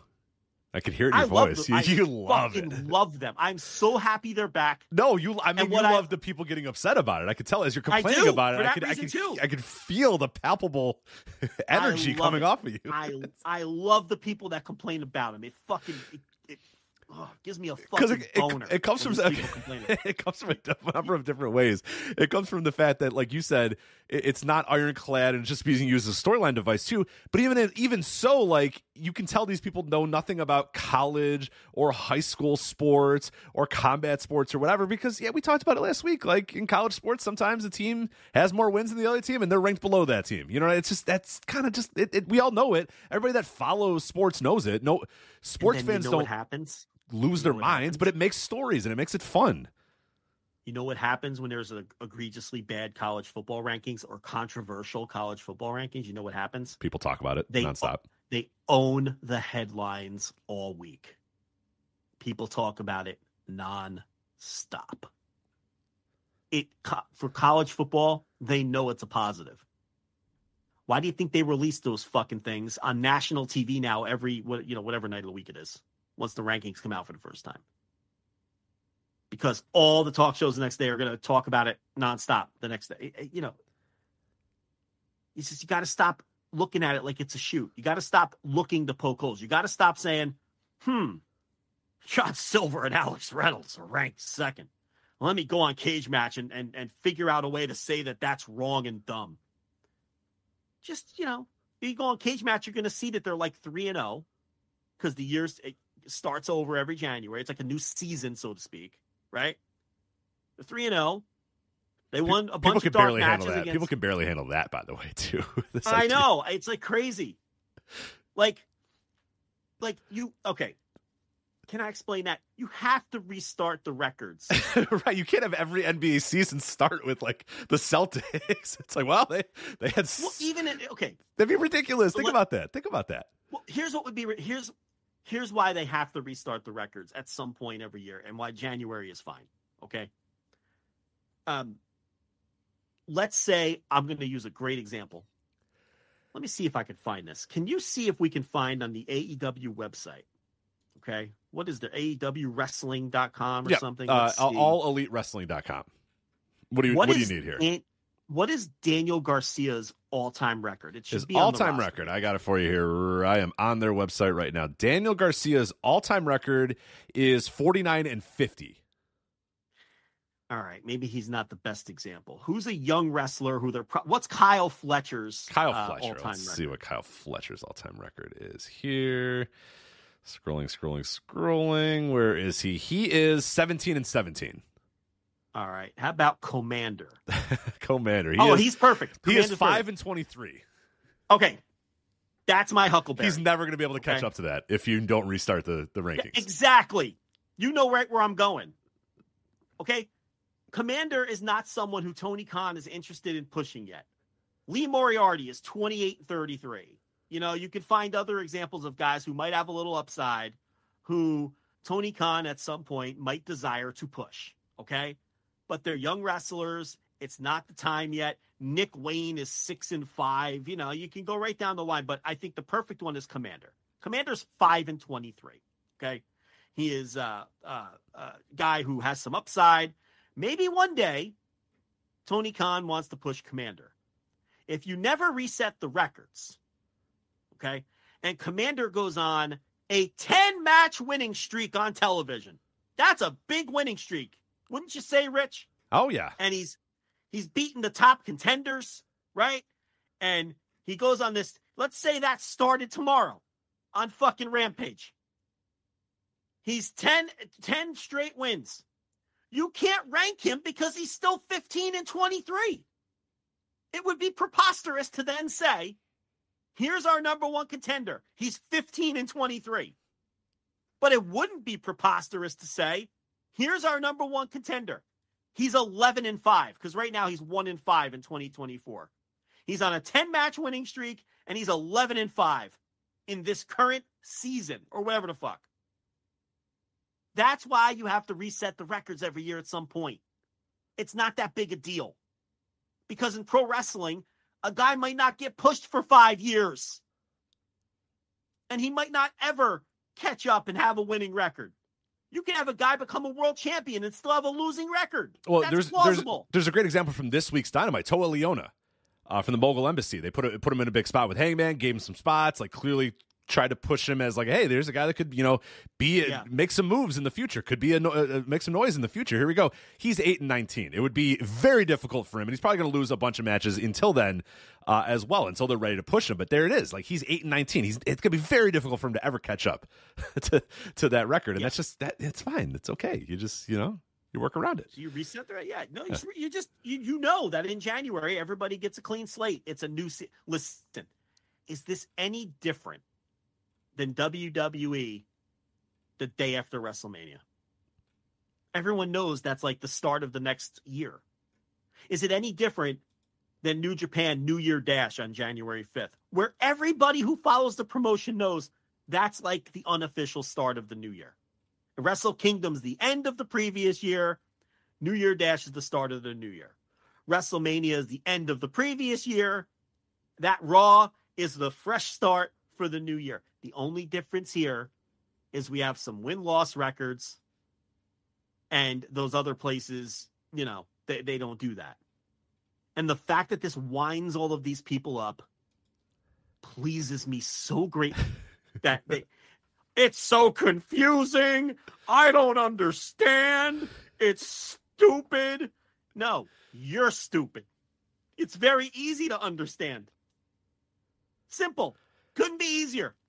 I saw those rankings come out. They all made sense to me. John Silver and Alex Reynolds are the number 2 tag team. They haven't lost this year. Yeah, they beat Colt Cabana and Brandon Cutler a couple of times in dark matches, but dark matches count. And why the hell shouldn't they? If something happens in an AEW ring, it counts. And you know what, Rich? I love that. I love that. I don't like how in WWE, if it doesn't happen on Raw, SmackDown, or pay-per-view, it doesn't count. What is that bullshit? Everything should count. I buy a ticket. I watch John Silver and Alex Reynolds beat Colt Cabana and Brandon Cutler. Now I know it means a little something. I'm not just watching a throwaway match. It might not mean a ton. But you know what it means? It means John Silver and Alex Reynolds, at least for January, when things are fresh, they're the number 2 contenders. And guess who wrestled Big Bill and Ricky Starks for Collision tomorrow, Rich? John Silver and Alex Reynolds. Wow. So again, so my conspiracy theory is right. My conspiracy theory is right. These rankings are only being done to fit their narratives and to fit their stories. Ah, I can't believe it. Who wants that? I They're can't believe it. using these to create stories? Preposterous. I just want stories to get created out of thin air for no reason. That's how my wrestling is supposed to be. What they should do is go eat Chinese food with Ricky Starks and Big Bill. Yes. Complain that it's too spicy. Owie too spicy. That's right. And then we got a mash. Right. After the trampoline gym, of course. Now, I will say those 6-man rankings are a little suspect. You know, he didn't put the records next to people like they used to do. No, I was a little disappointed by that. I was a little disappointed by that. You know why? But see, I should like that because that makes people say even stupider things. Right? So if the records were there, people might be like, oh, it makes sense. Everybody's undefeated. But without the records, people really show their ass when they complain about these. And I like nothing more than people complaining about these rankings. It just fuels me. I love it. I can't get enough of it. It like pleases me greatly when another person fails to understand these very simple rankings. One of our great chat room guys, Jordan Smith, says, I can imagine anyone complaining about the rankings being too confusing, being the same people in infomercials that open a cabinet and everything falls out of it. Yeah. So good. They go, And he says, there has to be a better way. It's like, yeah, are you having trouble organizing your Tupperware? And then like this guy opens his cabinet, they all fall on him, and he goes, oh, man. It's like, introducing. Yeah. And I'm going to pick on Dave Meltzer here because he complained that John Silver and Alex Reynolds were ranked number 2 in the rankings, but that FTR weren't ranked at all. Well, if you would take a look at the month of January, FTR has only wrestled one match. Yes. A match that they won, but they've only wrestled one match. And then they also lost a 6-man match and then won an elimination cage match. But in the tag team rankings, it would stand to reason that only that first tag team match on January 6th would count. Meanwhile, as I noted, Silver and Reynolds, I believe they're 3-0 on the month. So, and these people can't have it both ways. Sometimes they'll complain.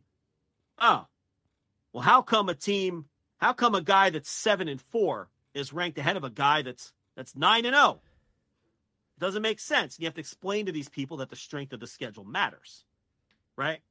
You have to explain that. But now we have Dave here complaining the opposite direction. He's saying that the Beaver Boy wins are dark matches and shouldn't outweigh the one FTR win. Well, which way is it? Are we doing winning percentage? Or are we doing, like, you can't complain both ways. And we hear that a lot too, where, again, looking for something to complain about. FTR's 1-0. Why should they be ranked? Right. Get a few wins. They'll be ranked. Get a few wins. They'll be ranked. They'll be ranked. It's January. By fucking April, FTR will be fucking 7-1, and they'll be ranked every week. And the Beaver Boys will be, 3-11, and you'll never hear from them again. It's the first month. Rich, I love these rankings. I would like nothing more than to go through these rankings with a fine-tooth comb every single week and explain why they are all correct, right, and good. Sounds like a good Patreon show. Sounds like a great Patreon show for you to do every week. Yeah, it does. It does. Yeah, that wouldn't be annoying at all. And, wouldn't fit my gimmick of finding something and just being so annoying about it. Yeah. That even people who agree with me start to disagree with me because I'm so annoying about it. Like so maybe that's a good idea. Joe explains why the rankings are right. That's what I'll title it.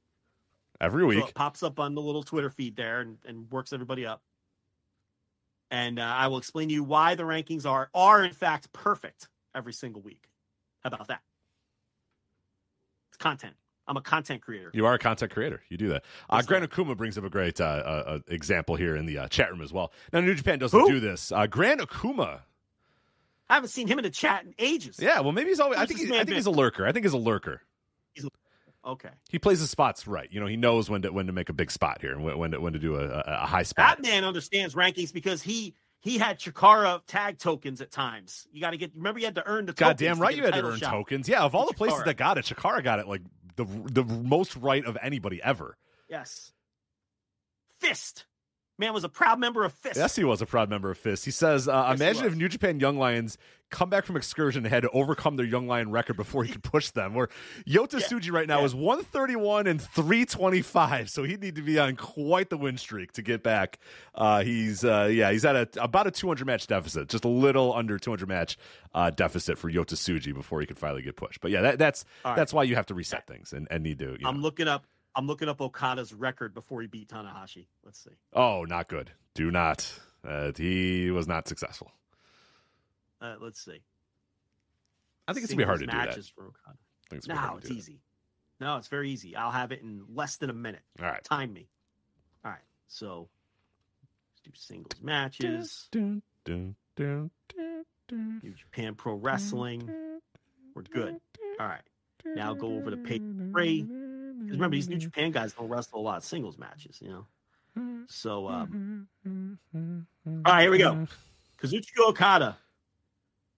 0-1, 0-2, 0-3, 0-4, 0-5, 0-6, 0-7, 0-8, 0-9, 0-10, 0-11, 0-12, 13, 14. Well, I didn't think you were going to... 1-14. 1-14. Got subs a win. 1-14. 2-14. He owns this youngster Nobuo Yoshihashi. I wonder whatever happened to him. Yeah. 2-14. Okay. 2-15. 2-16. 17. 18. 19. It's still going, huh? 3-19. When you said it was easy, I didn't think you were gonna just do all the numbers on the air. That's why. Yeah, that's right. I knew it wasn't gonna be easy. That you were just gonna sit here and say numbers for 5 minutes. 25, 26, 27. 5 and 27, 5 and 28, 6 and 28, 29, 30, 40, 41, 2, 3, 4, 5, 6, 7, 8, 7 and 48, 49, I hate this so much. 8 and 49, 8 and 50, please make this 51, stop. 52, 53, 54, 55, 56, 57, 58. 59. So it wasn't easy. Will you admit this wasn't easy? 9 and 59. Is that the final? That's final. He was 9 and 59 when he beat Tanahashi. 9 and 59. You got to reset the records, people.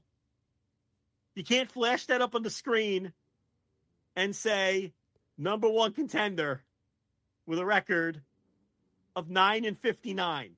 You can't do it. Better yet, Rich, and here's circling back to my other point. He wouldn't be 9 and 59 because you'd be forced to push him properly. Right. Because people are seeing the record. That's why. Was that under a minute, by the way? No, it was not. The initial, here, I got it, was under a minute. And then I stopped counting. And then you decided to count for about a minute and a half. And then, so no, it did not. Listen, Mike Francesa is a multi-millionaire and he has counted. That is one thing that he is great to do. He is very good at counting. Many times where he just counts on the air. And he just stops counting. You think he's done because it's silent, but he's counting in his head. And then he's still counting. So, I'm just following the greats. And he's the sports pope. Yeah, he's the pope. So he's the pope. So 9 and 59, and it landed on 9 and 59, which is perfect. Yeah, which is just perfect. All right, so that's it for the rankings. Keep an eye out for Joe explains why the AEW rankings are right. Coming up to a podcast feed near you very, very soon. But let's talk about AEW's lineup next week for Dynamite. You got a pretty big lineup plus a major announcement. So they're going to be in Phoenix next week. You got Chris Jericho versus Konosuke Takeshita. You have Hechicero, Mascara Dorada, Volador Jr. versus Blackpool Combat Club. Danielson, Claudio, and Moxley, 6-man tag. Ricky Starks and Big Bill defending the AEW World Tag Team titles against Darby Allin and Sting. And then Hangman Page versus Swerve for the number one contender of the AEW World title. Plus a major announcement from Tony Khan. That's a big boy show there next week on Dynamite. So, it looks like the announcement's going to be Monday as some news broke. Someone contacted me this afternoon and told me that AEW had booked a show in Boston for March. And we then took a look at the schedule, and the only open date is the March 13th Dynamite. That's the only date that AEW hasn't announced for any of their television in March. So I can't confirm it, but if this person's positive that AEW is running a show in March in Boston, it would have to be the Dynamite on the 13th. So then later Fightful reported, or Andrew Zarian reported through Fightful for some reason, that Money is confirmed to be starting with AEW in March. So look, Boston in March. Now we know Money's starting in March. We know they've booked a building in Boston. It would all add up to, it looks like Tony Khan's announcement could be that Money is joining the company and that her first match is going to be March 13th, Dynamite in Boston, TD Garden Arena. It's sure all those clues add up to that. It really does. Yeah, it all kind of adds up. And it seems like everybody's ready to sort of confirm. It looks like from a lot of the news reports that everyone's ready to confirm that she's going to be there as far as the exact date and whatnot. That like you might have to do a little bit of sleuthing or a little bit of assuming to get there. Well, Zarian and Fightful flat out said she's starting in March. Okay. So no, that's what I mean. Like people saying like the actual date and the Boston thing, right, and if that's what his announcement is or whatever. But it does feel like at this point, the Band-Aid's been ripped off. She's coming to AEW, right? Like that. It feels like we're at that point now where people are all but saying it. She's signed. I mean, I can't confirm she's signed, but obviously she's signed. And like I said, they booked a date for March. I think the only reason they haven't announced the 3/13 date is because they've been planning all along to announce that date in Boston in conjunction with signing Mercedes Moné, because she's from Boston, and debuting her there in that huge building. That's a big building. So, yeah, that's where the Celtics and Bruins play. So that's 20,000 seat building. Oh yeah. So she'll be tested right out of the gate if that in fact is the announcement. So it's sure leaning that way. But and then I think the Observer guys had that they were going to announce her Saturday, but then the Vince stuff happened and they didn't want it to get lost in the headlines. So they're going to do the big special announcement instead next week on Dynamite. Now, I also think that Dynamite is a very important Dynamite for Swerve Strickland. That has been a long build between him and Hangman, a prominent build, a good build, and Hangman's a star who's a proven draw, and Swerve is a guy who they want to get to that level. So this is a big match by television standards. It's been built well. They've had good matches in the past. There's no excuses here. This match should pop a rating. There's strong stuff around it on the rest of the show, so it's not like isolated on a bad show. You've got the Tony Khan major announcement. You've got Jericho Takeshita. You've got the tag team title match. Rich, there's like not one mitigating factor to say why Swerve and Hangman shouldn't draw. That match should draw. And if it doesn't, I can tell you right now, they're not blaming the Hangman. So this is a big match for the elevation of Swerve Strickland into that air of being one of the legit top guys in the company. This match has to pop a number. Agree or disagree? Oh, absolutely. No, it absolutely does. It has to deliver. I think in ring it'll deliver.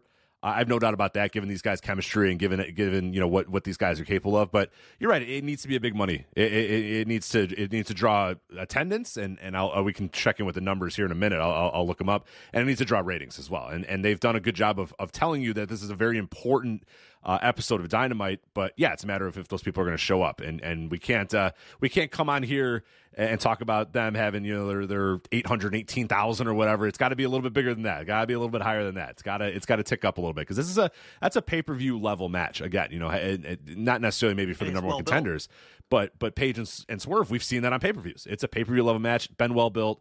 It makes all the sense in the world that this should matter and should be something that does draw. So we'll see. But I agree. This is a big moment for a big, like you said, Swerve, because Paige is a made guy. We know what Paige has got. We know what he's made of. But yeah, as far as Swerve, this could be a big spot for him. And it does look like it is moving a decent amount of tickets right now. The current setup is 5,205 as per WrestleTix, by the way, patreon.com/WrestleTix. Distributed is 4,066. There's still about 1,000 tickets available right now, but they have sold about 500 since they last updated 6 days ago. And now that the full card is out there, you would hope that you get the whole building or what you're set up for. You know, I mean, the 5,000, you should be able to hopefully get somewhere around there. It's going to be the strongest Dynamite number in a long time as far as attendance goes.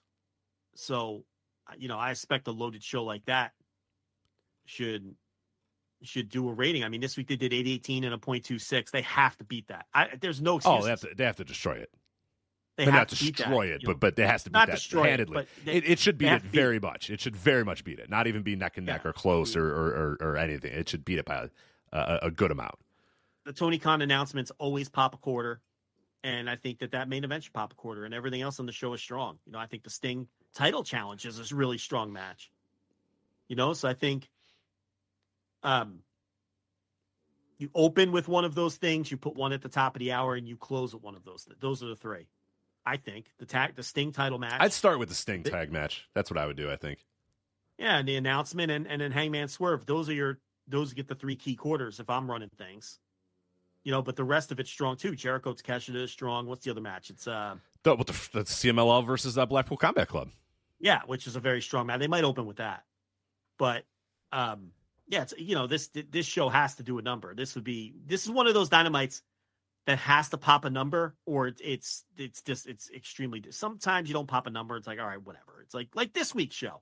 Look at that lineup. I mean, yeah, you know, that rating was what that lineup deserved. And it was fine. You know, there's nothing wrong with the rating. It's like, but this week has to pop a number. Now, there's people in the chat saying that they should do the Punk thing where they just announce that the Boston show and then hint at Monday. I wouldn't do that. I don't think that's a good idea. She's not that level. She's not CM Punk coming back after 7 years, guys. She wasn't CM Punk before she left either. I mean, yeah, correct. So it's like, I don't do it that way. I come out if that in fact is the announcement, if she signed and this is the bundle announcement that I think it might be, I announced that I have signed her. I announced that her debut is in 6 weeks or whatever it is in TD Garden Arena in Boston, Massachusetts. Get your tickets now before they're gone. And I push that shit for 6 weeks and I scream her name on every episode of television. I don't get cute. I'm not getting cute with this one. No, you could play around with the Punk thing because you knew what that was going to do, and you knew that people were going to know what was going on, and that people were going to. I mean, it's Punk after all that.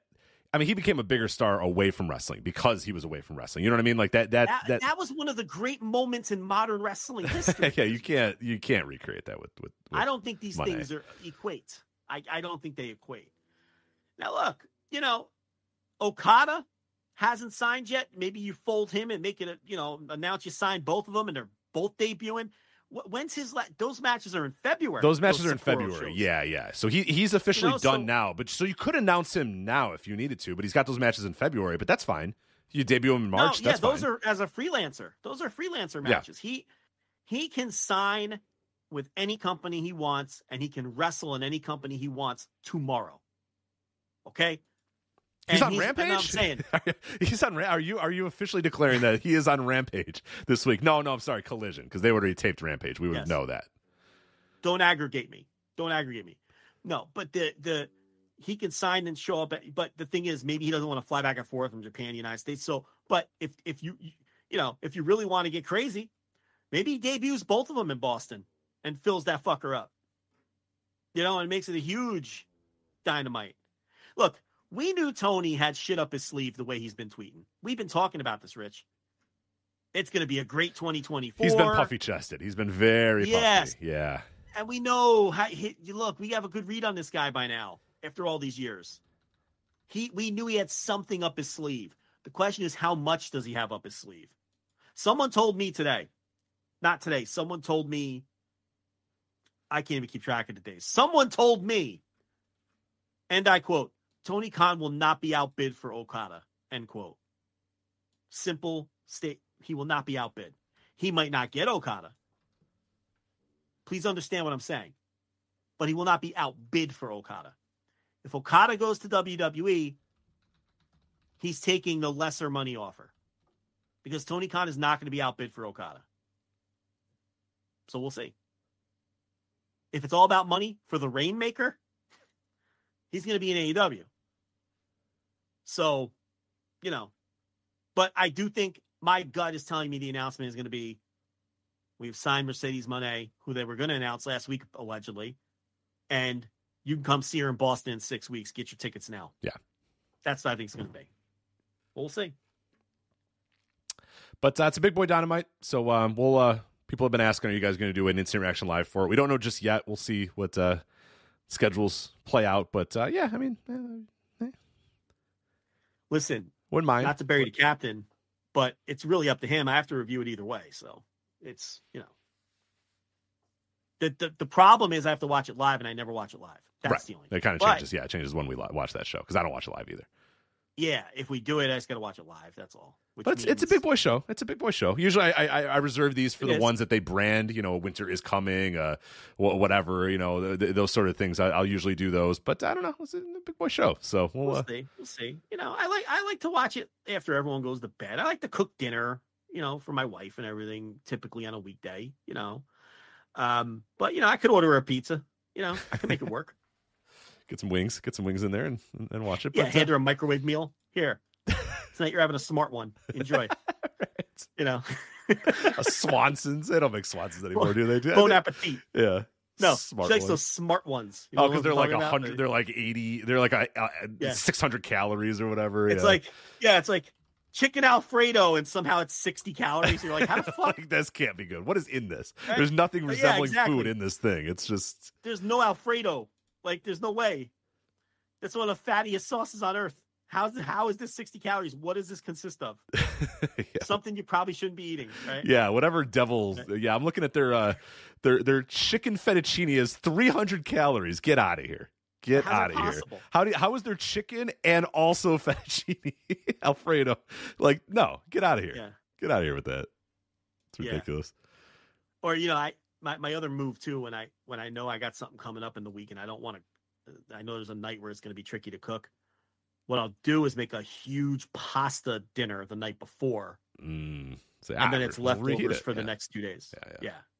Because that never all gets eaten in one day. Pound of fucking pasta, 20 meatballs, package of sausage, So I could pull that move too. That's the gift that keeps on giving. Yeah, we'll see. We'll figure it out. It'll get discussed. People have asked, and we know. We hear you. We got you. But we'll see what ends up happening with that.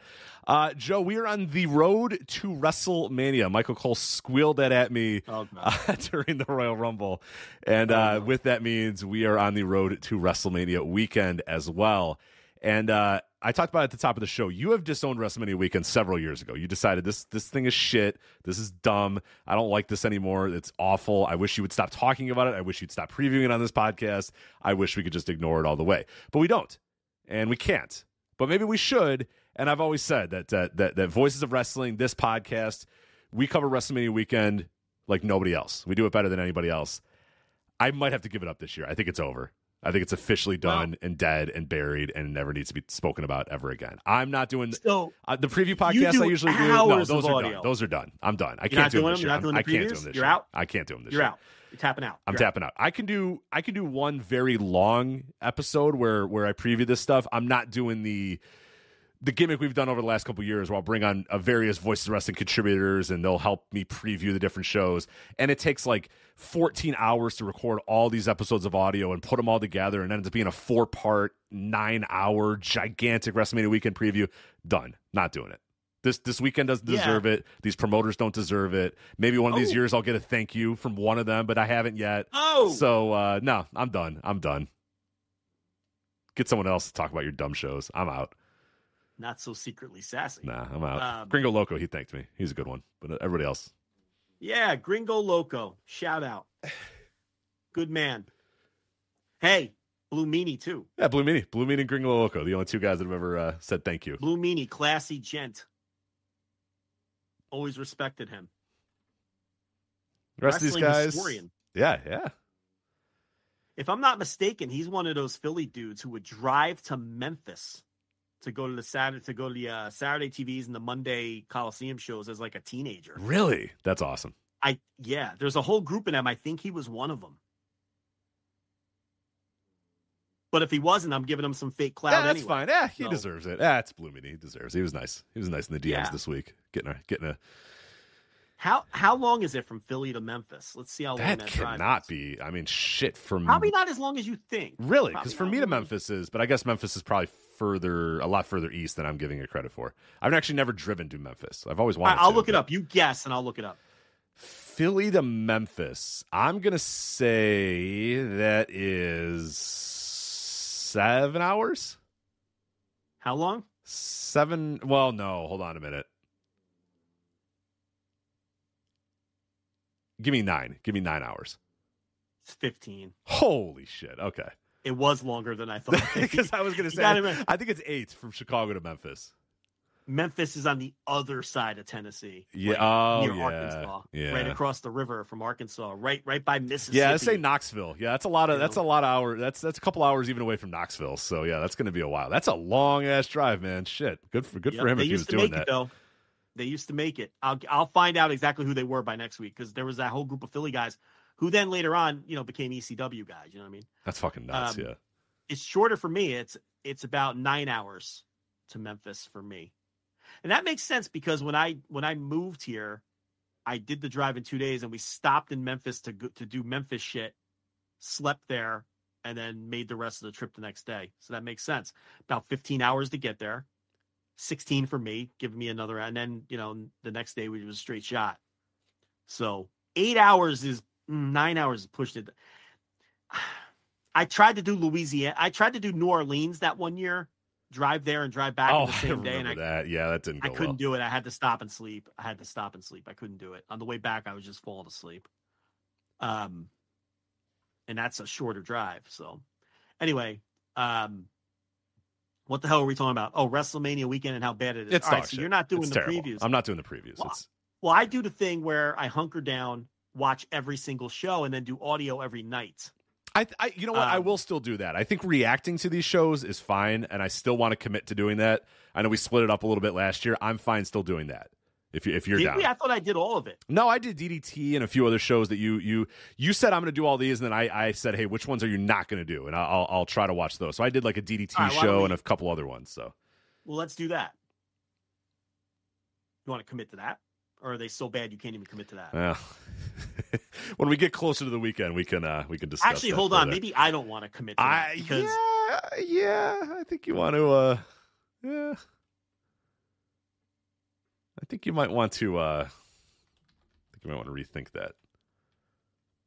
It's all right. Well, how bad are these? Walk me through it, because I haven't even looked at it. Because you know what's amazing? It's a WrestleMania weekend in Philadelphia. Mm-hmm. Which, if this were 5 years ago, you'd be there, right? Pre-pandemic for sure. Fuck, man, I'd so be there because I could just drive back and forth every day. Wouldn't need a hotel. It'd be a lock. I'm not even considering going. At no point did you consider going. It's not even a thought in my brain that I'm considering going to this.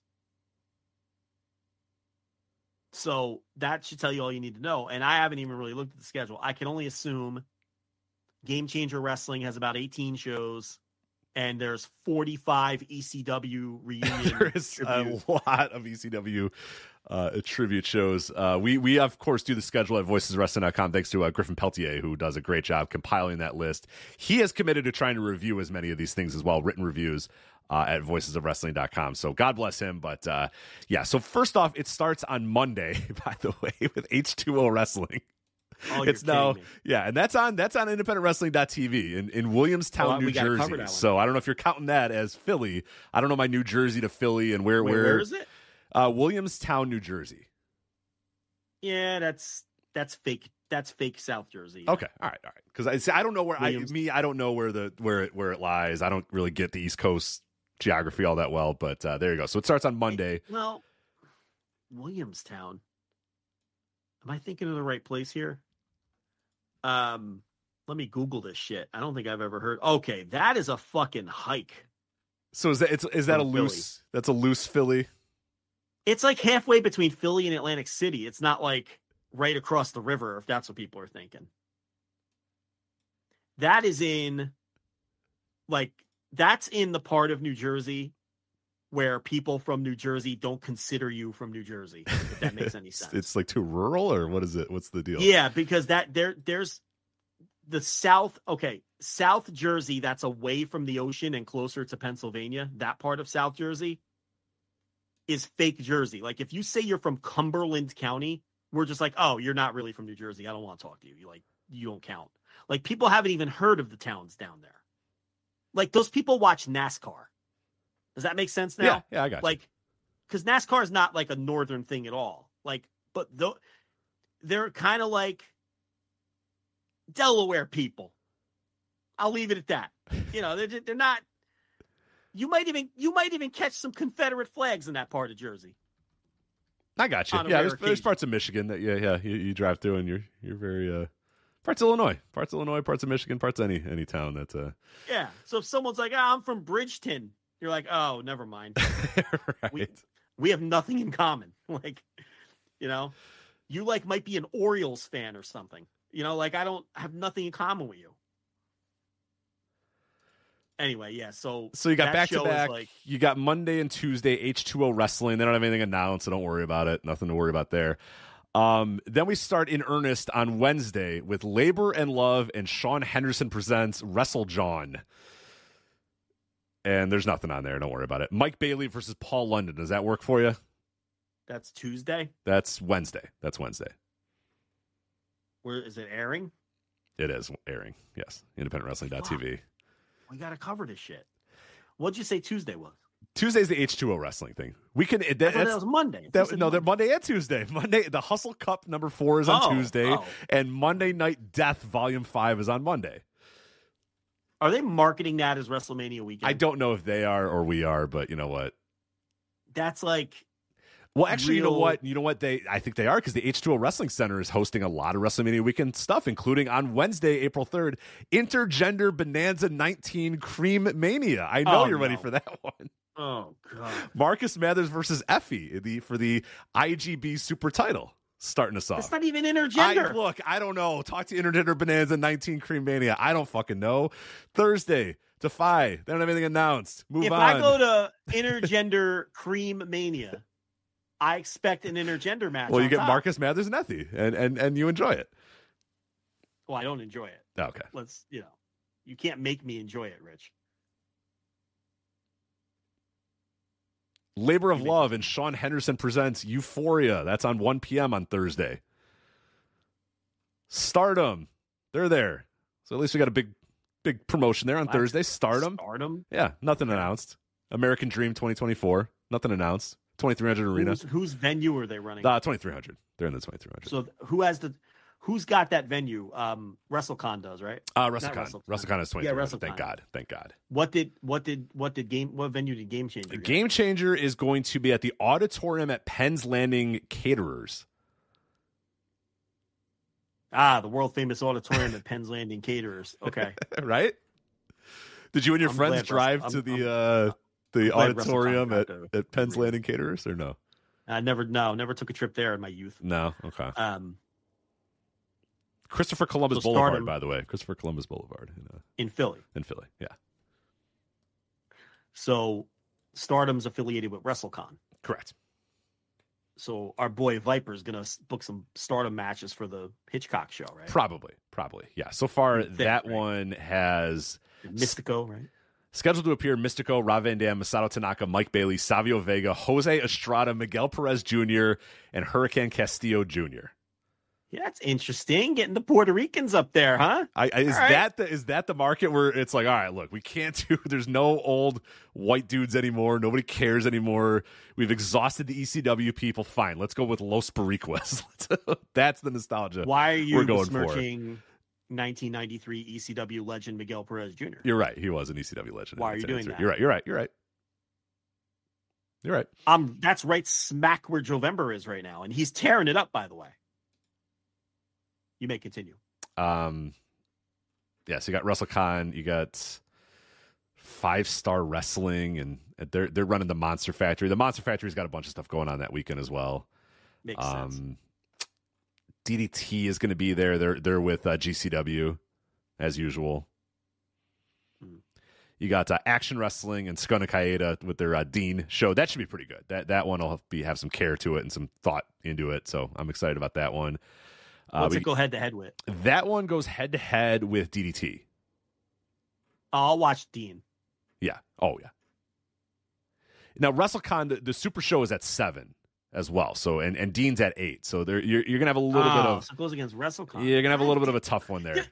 You know the worst thing about these newfangled WrestleMania weekends is there's like 3 good shows and they always go head to head. Right, and then the rest of the weekend is dog shit that you're just nothing's on. Yes. It's infuriating because I have to have audio up. Jersey Championship Wrestling is back again. JCW and GCW versus the world this time. Remember last year there was that Jersey Championship Wrestling versus GCW show that you buried. Now they're teaming together to face the world. That was last year, unfortunately. Yeah, and the 18 people there didn't understand what was going on. Right, they tried to play like Jersey Championship Wrestling angles and stuff, and nobody knew what the fuck was going on. Friday, Tokyo Joshi Pro is there. They're linked up with GCW, obviously with the DDT connection there. Yeah. Battleground Championship Wrestling. Now, this is the one you were looking for. Battleground Championship Wrestling, Born to Die, 1 p.m. at the 2300 Arena. They got a full-ass show, man, all announced. Now, the problem is the main event is Brian Kendrick versus Lindsay Dorado. Oh, I thought it was a death match. That's not a death match promotion? No, it's not. Battleground is not. Battleground's not. No. That's the main event? That's the main event. That's their world title. It's a nice little match. Nice little match. Right. That's the state of this weekend. It'll be pretty good. That's the state of this weekend right now. Brian Kendrick, Lindsay Dorado is your main event for that one. Progress, they're coming for some fucking reason. Chapter 165, Freedom Walks Again. They have announced so far Session Martina versus TBA. That's all we got. Buy your tickets now. I hope it's Gene Money. I hope it's Gene Money with the tape over his tits. That's who I hope it is against Session Moth Martina.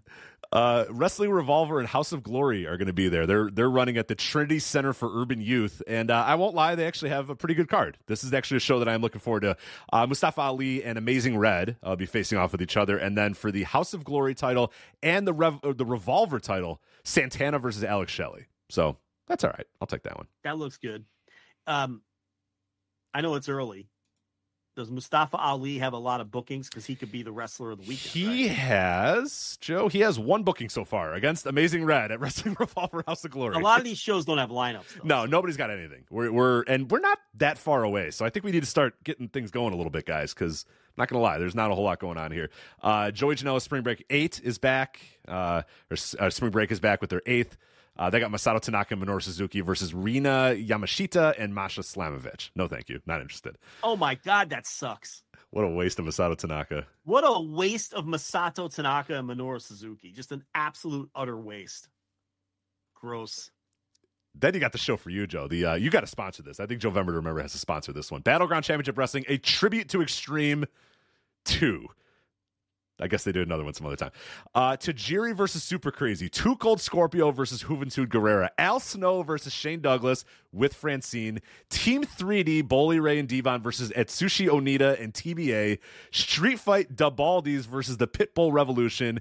And a mystery special guest referee of Bill Alfonso versus Joel Gertner.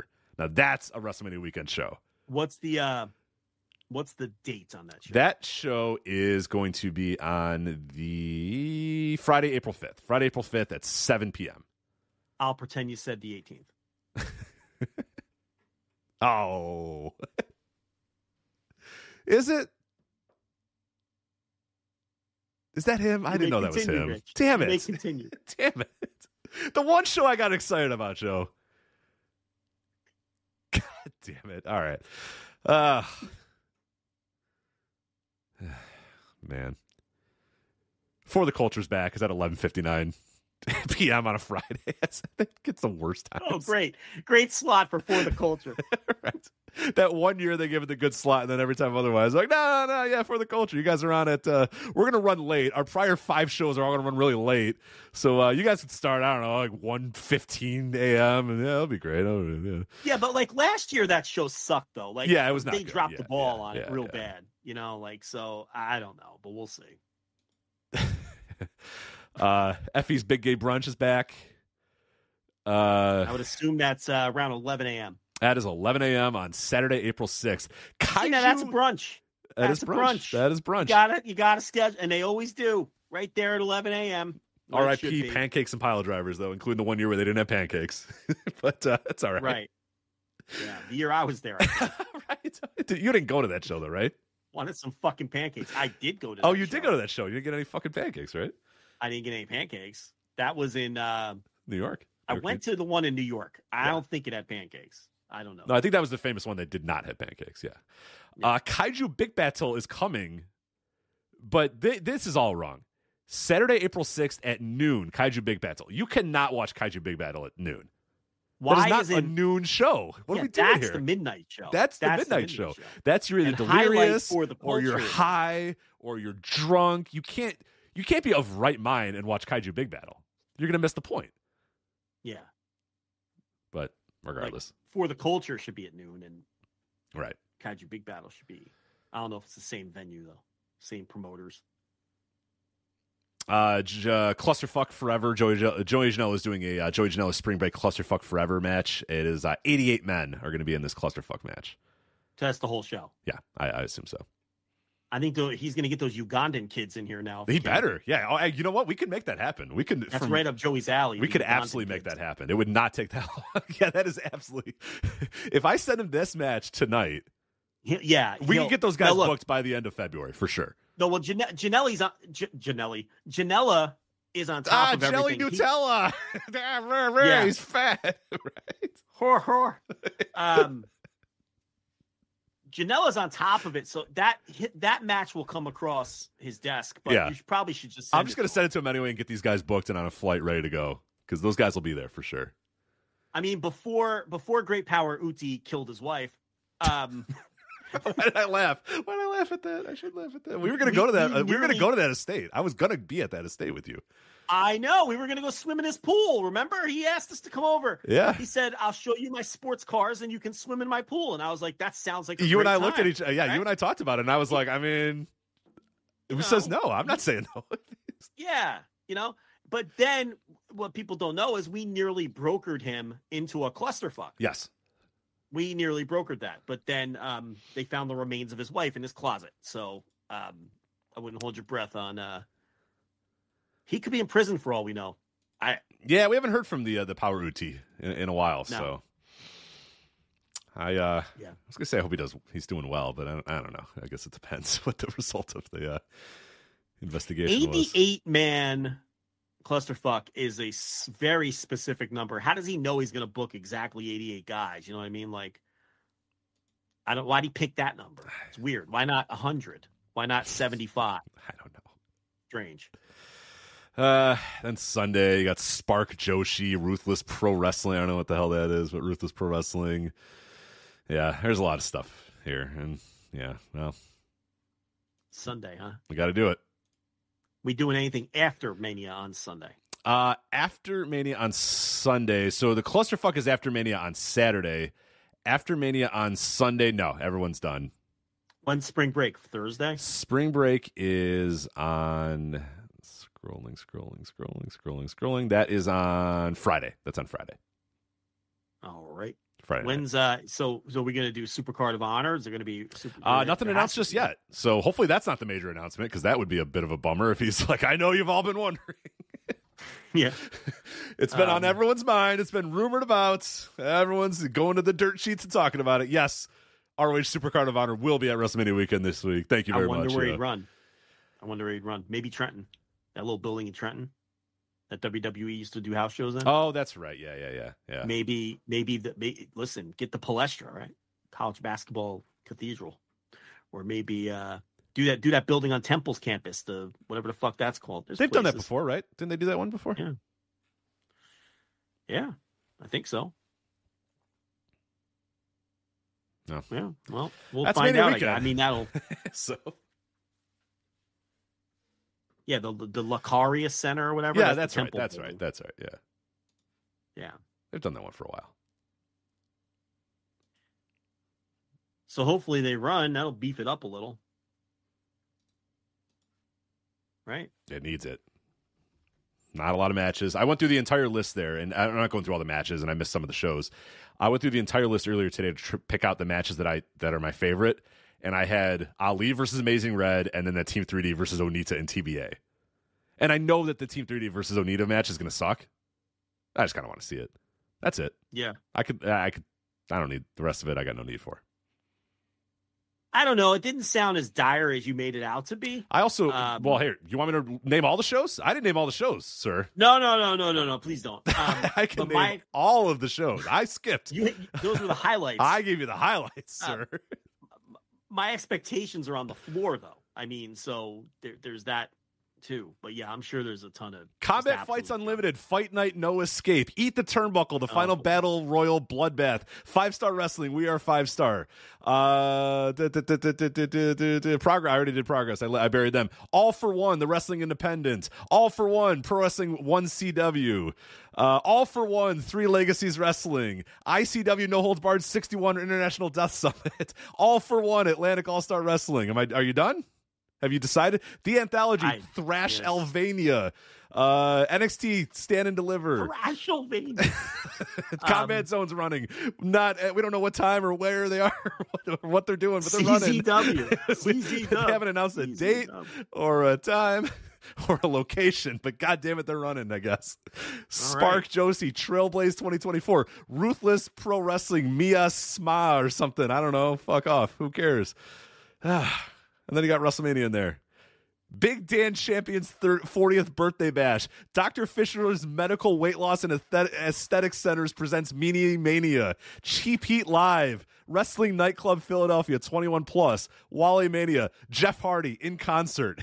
Are you good? Do you need more? Jeff Hardy in concert.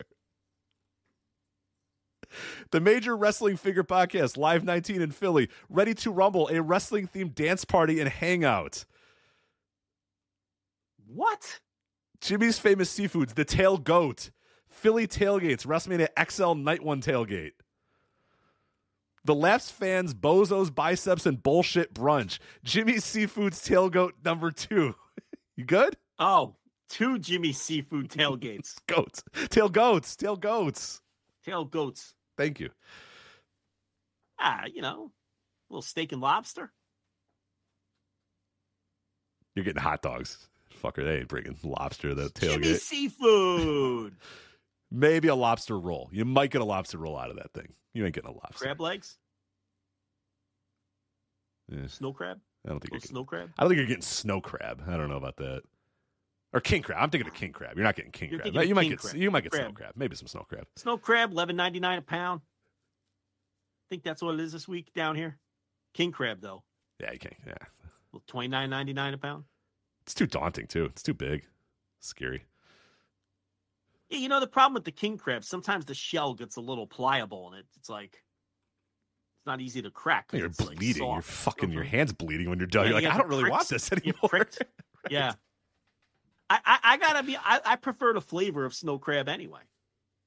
King crab's like buttery or something. I don't know know what I mean. Like crab. It's I prefer the flavor of snow crab. There's nothing like I'll tell you. There's nothing like cracking a snow crab leg and pulling it all out on one pull. Oh, you feel so good. You're so accomplished. It's like peeling an orange in one. Yeah. And you know what's happening, and you're like, oh no, come on. And then it's all out, and you're like, yes. It's all the technique. You got to go slow, but not too slow, right? And then it comes out, and you just look. You don't even want to eat it at that point. You're like, look how perfect this looks. You show it off to the table. No one cares. Not a single person at the table gives a shit. But you're so excited. You dip it in the butter. You drag it through the drawn butter. And you almost feel bad eating it.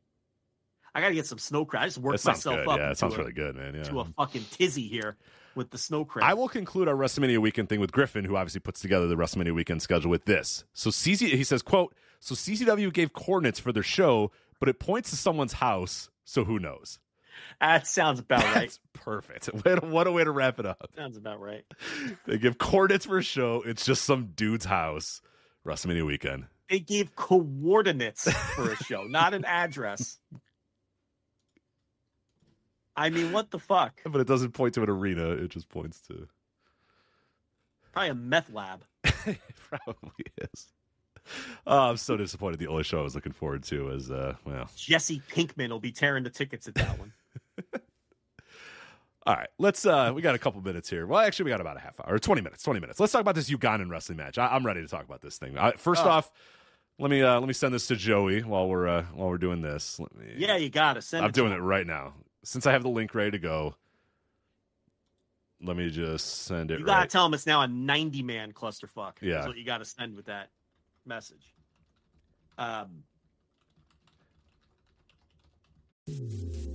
Baseball fans, are you excited for the upcoming season? I know I am. It is time to gear up and show your team spirit with MLB Shop, the official online store of Major League Baseball. Find the latest jerseys, hats, apparel, and collectibles for all 30 MLB teams at MLB Shop. Represent your favorite players, your hometown team, or relive classic moments with exclusive throwback gear. Gear up for the season at MLB Shop. Whether you're cheering from the stands or watching at home, show your love for the game with official MLB merchandise. Make sure you use our exclusive link, voicesofwrestling.com/MLB Shop, to help support the Voices of Wrestling Podcast Network. Again, that's voicesofwrestling.com/MLB Shop. You'll pay the exact same price, the exact same items. Everything is exactly the same about your shopping experience, but a small percentage of every sale comes back to us. So again, it's voicesofwrestling.com/MLB Shop, the official online store of Major League Baseball.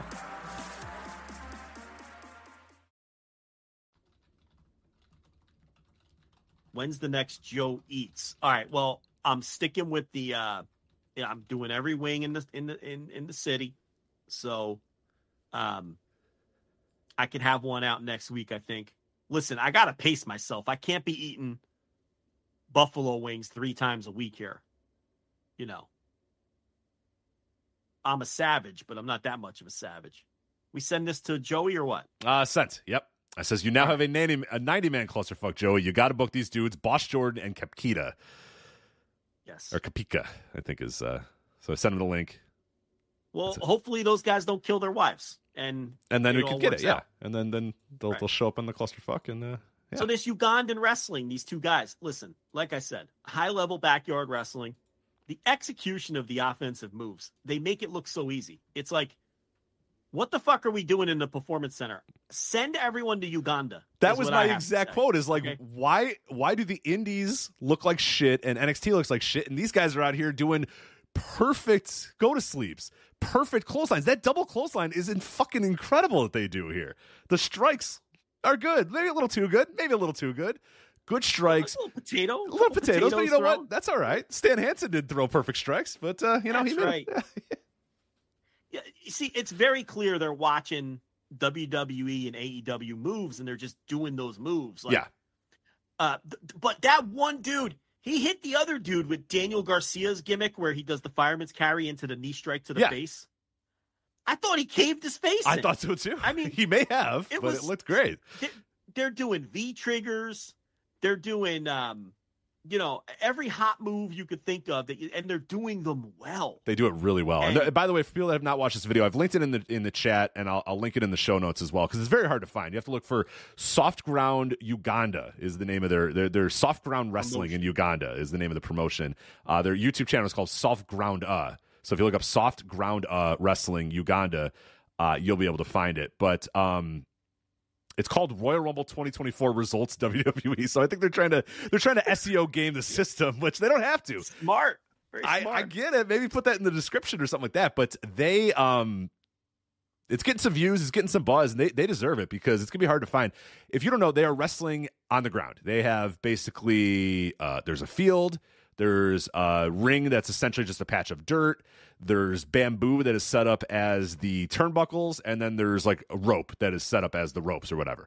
And there's a bunch of people around the ring. There's a ring announcer who's better than every ring announcer in WWE right now, by the way.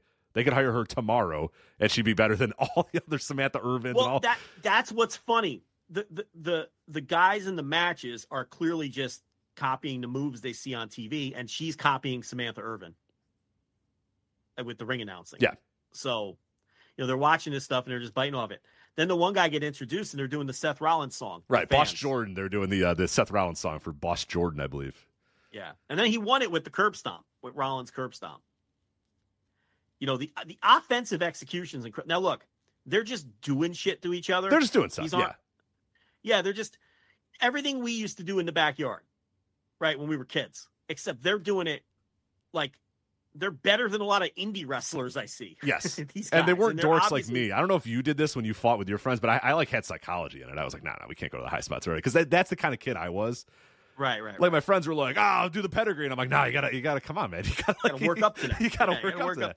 I'm like, you gotta start watching your Dean Malenko tapes. And they're like, all right, you're annoying. I'm not gonna play with you anymore. I'm like, come on, we gotta, this thing's we gotta build up to the moment. You can't just go with the high spots right away. Not these guys. This bell rings and they're at it right away. They're fry Takayama right out of the gates, and then they're doing shit. But man, they do shit pretty damn good. I can't get over that double clothesline. That was my favorite double clothesline I've ever seen. Yeah, and the fans were hot. And it was like a multi-camera shoot. They edited that together. Did you notice that? It looked better and it sounded better than most indies as well. Because I watched a lot of indies over the last week. And I'm not going to lie. You guys got to catch up to soft ground wrestling in Uganda. Because that looked pretty damn good. It was a multi-camera shoot. And then the match ends. And then the two guys do the run-in at the end. And the one guy does like a Randy Orton gimmick. Because he's doing the RKOs. And then the other guy came in and was just fucking throwing people. The guy that did the run in at the end. Yeah. And then I guess they were building to the next I can't match. I can't wait. Yeah. So it was you got to have a smile on your face when you're watching it. It was just enjoyable to watch. These guys, I guess they're kids. Maybe young. What do you think? Maybe late teens, early 20s? I don't know. So I tried to ask. Yeah. I'm trying to reach out to these guys. So I commented on one of their YouTube videos. By the way, these dudes are going to get put to the clusterfuck. I'm going to make it happen. But I commented on the YouTube video and they said, glad you enjoyed it, Voices of Wrestling. These are African boys who adore wrestling and they live up to it. Please share their videos and thanks for the advice. Shall always keep up your advice. So I try to figure out what these guys are. I mean, I would guess late teens. I would guess somewhere in like the 17, 18, 19 range, somewhere around there. Maybe 17 to 21 or something like that. But man, they're self-trained. They were taking very good flat back bumps. They weren't hitting their head on the ground or anything like that. It's like a burned out patch of grass with, like you said, the bamboo corner post. And the one corner has a ladder on it so they can jump off the top. Which they do. Which they do. And he ate it on that missed splash. He fucking ate it. They take some bumps in this fucking match. A ring would be far more, it'd be a fucking luxury to these guys. So, it was a lot of fun. And they're out there clearly having the times of their lives and everything with the ring announcer and the fans chanting and all that. So, I think it's this is something that's going to make the rounds.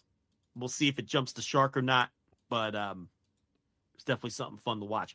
We got that room in our Discord, Rest of the World Wrestling. All kinds of wacky shit comes up in there. So, if you're in the Discord, check out that room because it's Griffin again. He's always digging that crazy shit up. So. Yeah, I don't know where this one. I don't know where this one came from. I don't know who found this one first, but I'm glad they. Well, that fucking Royal Rumble 2024 results. People are gonna find it. I suppose. Yeah, that's. It's like, that's very smart to put that on there. Yeah, but there's wrestling all over the place, man. I know WrestleMap does a really great job of it. They're in that Discord channel as well. They're posting a lot of stuff from like Congo and stuff from Africa that you might not even know. There's this guy Buffalo that's wrestling in Africa right now that I think a lot of people really like. And it's a really cool channel. I think for people that especially people that listen to this, that there's a lot of wrestling out there in the world, man. And we're seeing this where these guys are out here in Uganda wrestling in a field. And just kind of doing what they see on television or what they see on whatever. Where I don't even know how they watch. Maybe on YouTube. I don't know. I don't know. On YouTube. I mean, they're watching on the internet. Who knows? Yeah.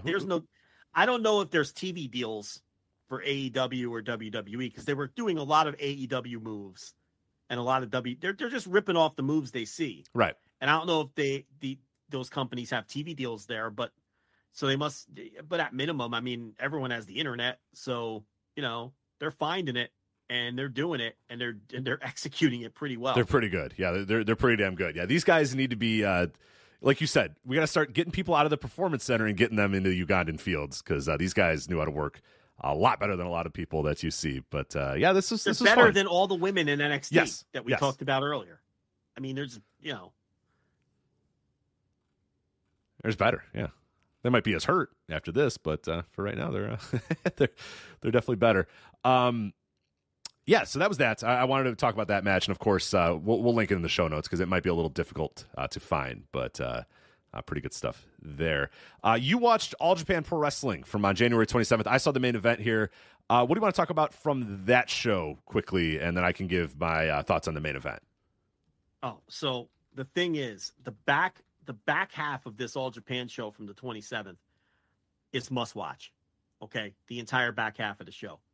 The good thing is the first half of the show is entirely skippable. So with one of the worst matches you'll ever see in your life, but everything after the intermission is incredible. So, the main event, we both saw it. Let me go through the other stuff and then we'll both talk about the main event. So there is a death match on this show with Atsushi Onita, Great Kojika. Yes, he's 81 years old. Raijin Yaguchi versus Mr. Pogo on Ryu and Takumi Sakurai. Oh, no. That sounds... Rich, Great Kojika's 81 years old, and he takes exploding barbed wire bat bumps twice in this match, which is objectively cool. And then he gets choked with a chain. But the rest of this is so bad. Right now on Cage Match, it's at a 0.93. Oh. Now, I don't think it was that bad, to be honest. I'd probably give it a 2 or something One of the like reviews that. says the match ended with an 81-year-old needing oxygen. Did they have to give oxygen down to the ring? It's true. Did they do that? It's true. Is that true? Yeah.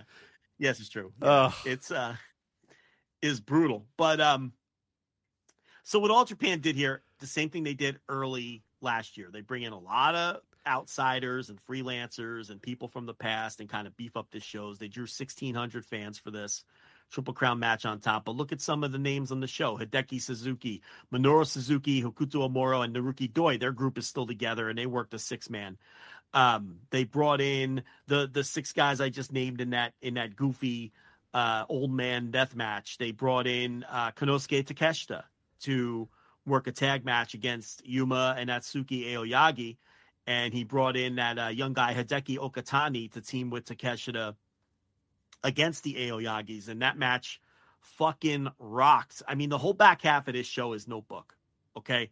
That tag match, the Aoyagis versus Okatani and Takeshita. Takeshita is just a different kind of talent. He just pops off the screen, even when he's in there with another great wrestler like Yuma Aoyagi. And then Aoyagi gave this Okatani so much and so many great near falls. They worked so hard to get this kid over in front of these All Japan fans, and Takeshita was awesome and Aoyagi was awesome. And it is a must-watch match. I know the Cage Match rating isn't all that great, but I'm telling you right now, trust my judgment on this. You have to watch this match. It's an incredible match. It may have been the best match on the show. And the rest of the back half of the show was great. Dan Tamura versus Koji Iwamoto for the junior title. Holy fucking shit.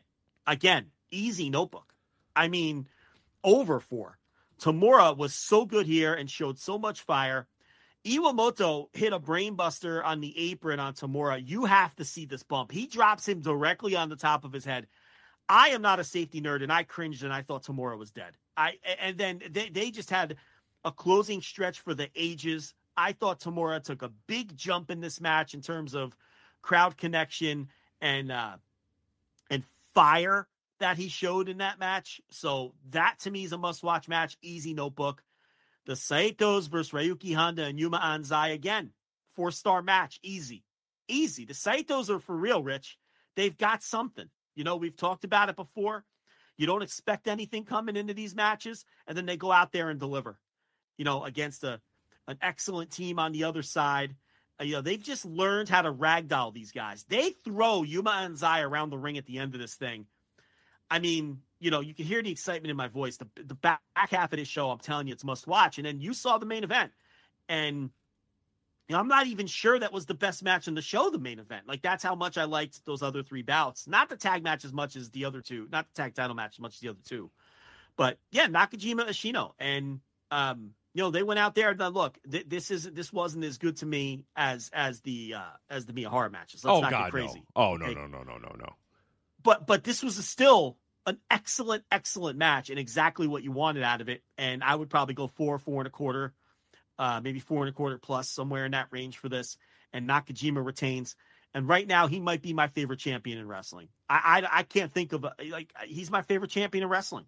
And he just goes out there every time and delivers a kick-ass match, and he still feels special in this environment. And anyway, this is the one match you saw, so go ahead and talk about it. No, I really enjoyed this match, and it took a little while to get going, and that's and that's fine. It took a little bit to kind of get It's 19 minutes, so it's not a super, super long match. But yeah, the first 10 minutes or so was very kind of careful and crafted or whatever. It wasn't too, wild or anything. But I'll say those last 9 minutes, man, they really got a pretty good story across here with Ashino just not going down. Nakajima just continuing to hit him and kick him and just he wouldn't go down. Then Nakajima takes it another level and just punches the fucking guy, just knocks him out. Down on the ground, down on the mat. He's laid out, tells the referee he's done, count him out, he's over. Referee doesn't do it. So Nakajima, an asshole, picks Ashino up, kicks him, and then goes, all right, now he's down, then goes for the pinfall, and Ashino kicks out. Exactly. And then Nakajima's like, okay, motherfucker, I'll do it again. So he does a couple more moves to him. Ashino kicks out. And he keeps kicking out, and he keeps kicking out, and he keeps kicking out. And then eventually Nakajima just goes, okay. And for people that do not know, Ashino just missed a long amount of time for, what was it, a broken wrist, I think he had? Something with the arm. Yeah, that's broken wrist, broken forearm, something like that. So his arm's in a cast or whatever. So Nakajima goes, all right, motherfucker. And then just puts a cross arm breaker on the guy's formerly broken arm that he still got taped up or whatever. Yeah. And Ashino won't tap out. And then he just keeps going, all right. And then he just rears back and just keeps rearing back until finally Ashino says, yeah, I've had enough and it's over. But yeah, just Nakajima, man, you're right. He's just the best fucking asshole heel in the world right now. He's the best champion in wrestling right now. Yeah. Yeah. No doubt. This match doesn't overstay its welcome. I was actually a little surprised how short it was. I was like, wow, that, And then Rai Saito's the next contender. I was floored when they went, oh, and I'm like, uh-oh, who's coming out? Who's coming out? I'm like, Rai Saito, what? Fuck yeah, man. That's a big spot. That's a huge spot. Can Nakajima get a great match out of him in a single spot? We'll see. I'm into it. Now, we'll say one more thing about Yuma Aoyagi. Okay, I know we got a couple more matches to get to. His Triple Crown run was such a success that it truly elevated him. It worked because when you go back and watch this match, you'll see how much Okatani gets from nearly beating him, where Aoyagi is now seen on a different plane than he was before that title reign. That was truly him becoming a made guy. Whereas other times guys might win the GHC title or the Triple Crown title in the modern era of wrestling, and it ends up not meaning much for them. Yeah. Jake Lee's a perfect example. Does anyone see Jake Lee as anything more than he was before he won those titles? No. He means exactly what he meant before he won the Triple Crown and the GHC. Nothing. But Aoyagi was truly elevated because of how great his reign was and how great that he is. It was the right time, right place, right title reign, and he delivered. Yeah. And, and it does so much for this. I was so impressed with what everybody in that match was doing for Okatani to try to get him over. And then, by the way, Aoyagi and Miyahara challenged the Saitos as well after the tag title match. All right. So All Japan, listen, they're on the same roll they were on. This was a great start. Now, the first half of this show stunk. Suji Ishikawa had his final match. It was labeled as the final match for Suji Ishikawa and Black Menso Ray. I wasn't aware that Black Menso Ray was leaving. Maybe I missed that or it slipped through the cracks. Or we just didn't care. Yeah, it's possible we just didn't care. But they went to a time limit draw with Rena Yabe and Ryu Inoue. And, they did their goodbye or whatever. Black Menso Ray, undercard guy, comedy guy. Cha, cha, cha, cha, cha, cha. I'll miss the song, okay? I thought he was a snake until Alan 4L ruined it for me and revealed that he's supposed to be a tea kettle. Did you know that? Yeah, because Alan ruined it for me. Yeah, I think at one point we said something, and he was like, lads, just to let you know, he's supposed to be a tea kettle. And I was like, man. Yeah. I thought with the arm gestures and the music and Menso Ray, I thought he was supposed to be like a snake or a fucking stingray or something. This guy's a fucking tea kettle. His gimmick is a tea kettle, Rich. But anyway, we see where they pop up. That was their final match. And I know they built to a... I think they're doing Hideki Suzuki versus Suwama on one of the shows coming up based on that 6-man. And, they've been doing the deal where they tag, but they don't get along. But, no, the back half of the show is fucking phenomenal. I recommend it to everybody who has the All Japan TV or who sails the high seas. So, that was the All Japan show, and they're still hot. Good enough. Yeah, good. I'll watch the rest of that show. I only had time for the main event, but I'll make sure to watch the rest. The last the after intermission. I have no time for that. Is it even perversely worth watching that horrible match? Yes. Okay. It is. It is fun bad at least. It's something you should probably see. Okay. It's all right. It's notably bad. That's you got to watch notably bad matches. The boring bad. It's not bad where you're sitting there like, this is fucking. It's like. It's on Ryu. Like the puff of smoke comes off. I love me some on Ryu, so I'm in. When's the last time you watched Mr. Pogo? I mean, you got to give it a go. Yeah, right. Kojika's 81, Rich. I love the idea that he needed oxygen after the barbed wire bat. Right. It's technically a 3 concurrent blast bats death match, is what it's called. Okay. So they slap the alarm, and then it goes,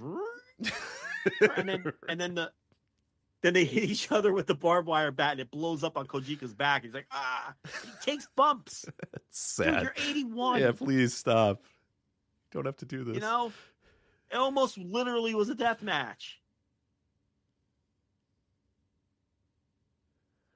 All right, so I watched. What else we got? I watched 3 indie matches, so I'm gonna talk about these real quickly here as we're running out of time. But I said I watched matches from Uganda. We talked about that one. France, England, and St. Louis, Missouri. So I'll start with England.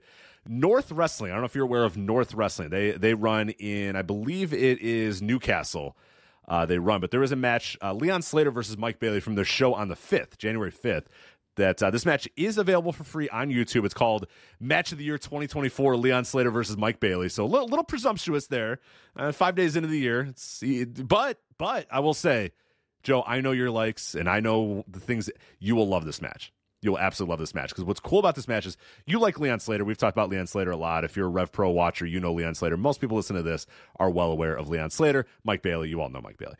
This match has worked in a very cool way where Mike Bailey is like an asshole veteran who's kind of a dick to Leon Slater. You know what I mean? He comes in and they have a little bit of respect at the beginning, but then Mike Bailey's, it's not necessarily the like, I'm not taking you serious thing. It's the I'm taking you serious, but I'm the veteran. And you're still the young boy, kind of that sort of style where Bailey's being a little more snug on some stuff, a little more snug on the strikes, a little bit more snug on the kicks, a little bit more snug when he's going for a pinfall. And it all leads to a really, really, really, really good back and forth between the two. Leon Slater does get the win over Mike Bailey. And that, it's just, it's because he's the champion, by the way. If you did not know, he's the North title champion. I wasn't aware of North before this, but they had really good production values. It looked like a really fun show. The crowd was hot. The announcing was pretty decent. And Leon Slater, Mike Bailey, about 23 minutes and 14 seconds. Well worth going out and checking. Like I said, it's free on YouTube, so you don't have to pay anything for it. I don't know about the other shows. I'm not sure how many of their other shows are available or whatnot, but that's the first I've actually ever heard of North Wrestling. But Leon Slater, Mike Bailey from North Wrestling on January 5th. 2024, well worth your time. Favorite of the matches that I watched out of the whole bunch today. But I'm a big Leon Slater guy. I'm maybe a little bit more biased than other people, but I thought this was very, very well worked, and I think you'll enjoy it. Yeah, I didn't have time to watch it. I only watched one of these 3. Well, 2. I watched a Uganda match and I watched one other. And because I was, I had to squeeze them in time wise. And this match was like over a half hour. So yeah. It's a little, and there's a lot of before and after post match stuff. So it actually, you might click the video and think, oh my God, this is going to be a lot longer. It goes a little quicker than you think. It's only about 20 minutes or so, the match, but well worth your time. All right. Which match did you watch? I watched the dog collar match with Mad Dog Connolly and Manders. Yes. And I thought that fucking ruled. I loved that fucking match. That is easy notebook and one of the best matches I watched this week. I mean, the pacing that they had with that dog collar match, and this is only like a 12-minute match, okay? And they went fucking hard. With that fucking chain, perfect guys for it. This was the best Manders match I've ever seen because I've never been all that impressed with him. I think he's okay, but he always leaves me a little empty. Not in this match. And this Connolly is perfect for the dog collar gimmick. I knew nothing of their feud coming in, so I'm parachuting in. St. Louis Anarchy. Nice little promotion whenever I get a chance to watch. I'm hearing that, the guy like Wyatt.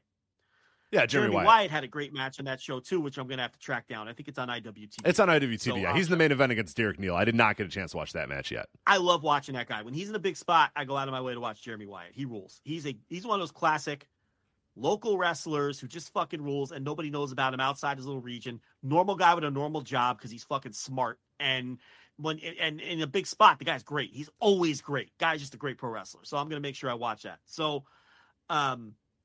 anyway, this dog collar match, I thought the pacing was out of this fucking world. I mean, they just never stopped for the entirety of this match. And they didn't overstay their welcome. Right around when you wanted it to end, it ended. And he hung him over the ropes and he choked him. And Manders fought. And then finally he had the tap. But there was brutality. There was the spot where, he did the Walter spot where he punches the turnbuckle, but with the chain wrapped around his fist. They were whipping each other with that fucking chain like they were Bryan Danielson and Ricky Starks. Yeah, and this is like chain link chain. Like this is like dog. Yeah, this is a heavy fucking chain. Yeah. Nikita Koloff fucking chain. Yeah, right. This was a chain, okay? With dog collars attached on the end. I don't know. I thought this match was great. I was fired up watching this, and this is the kind of match where come match of the year season, I think certain pockets of fans, okay, are going to ensure that this fucking thing, I don't know how high it can get, but people being in January will hurt it, okay? If it happens in October, I think it does better, okay? But I still think this fucker's going to pop up. I don't know how high. I'm not saying it's going to threaten the fucking top 25, but this was so good, and I can really see a certain kind of fan who likes a certain kind of match really digging this thing. Yeah, and like you said, the spots they did with the dog collars too. There was a lot of just like in ring, just brutal fighting back and forth and brawling and all that sort of stuff.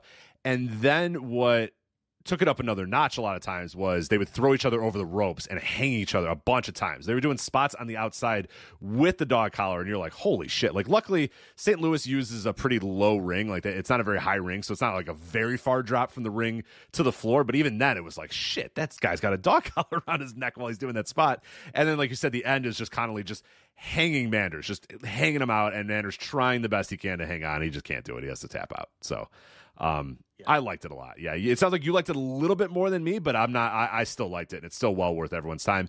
And because it's been getting a little bit of buzz, St. Louis Anarchy uploaded it for free on their YouTube channel as well, so you can find it for free on their YouTube, which is smart. A very, very smart thing for them to do. It's normally on IWTV, but that match is good enough that it's worth it. And I guess there's.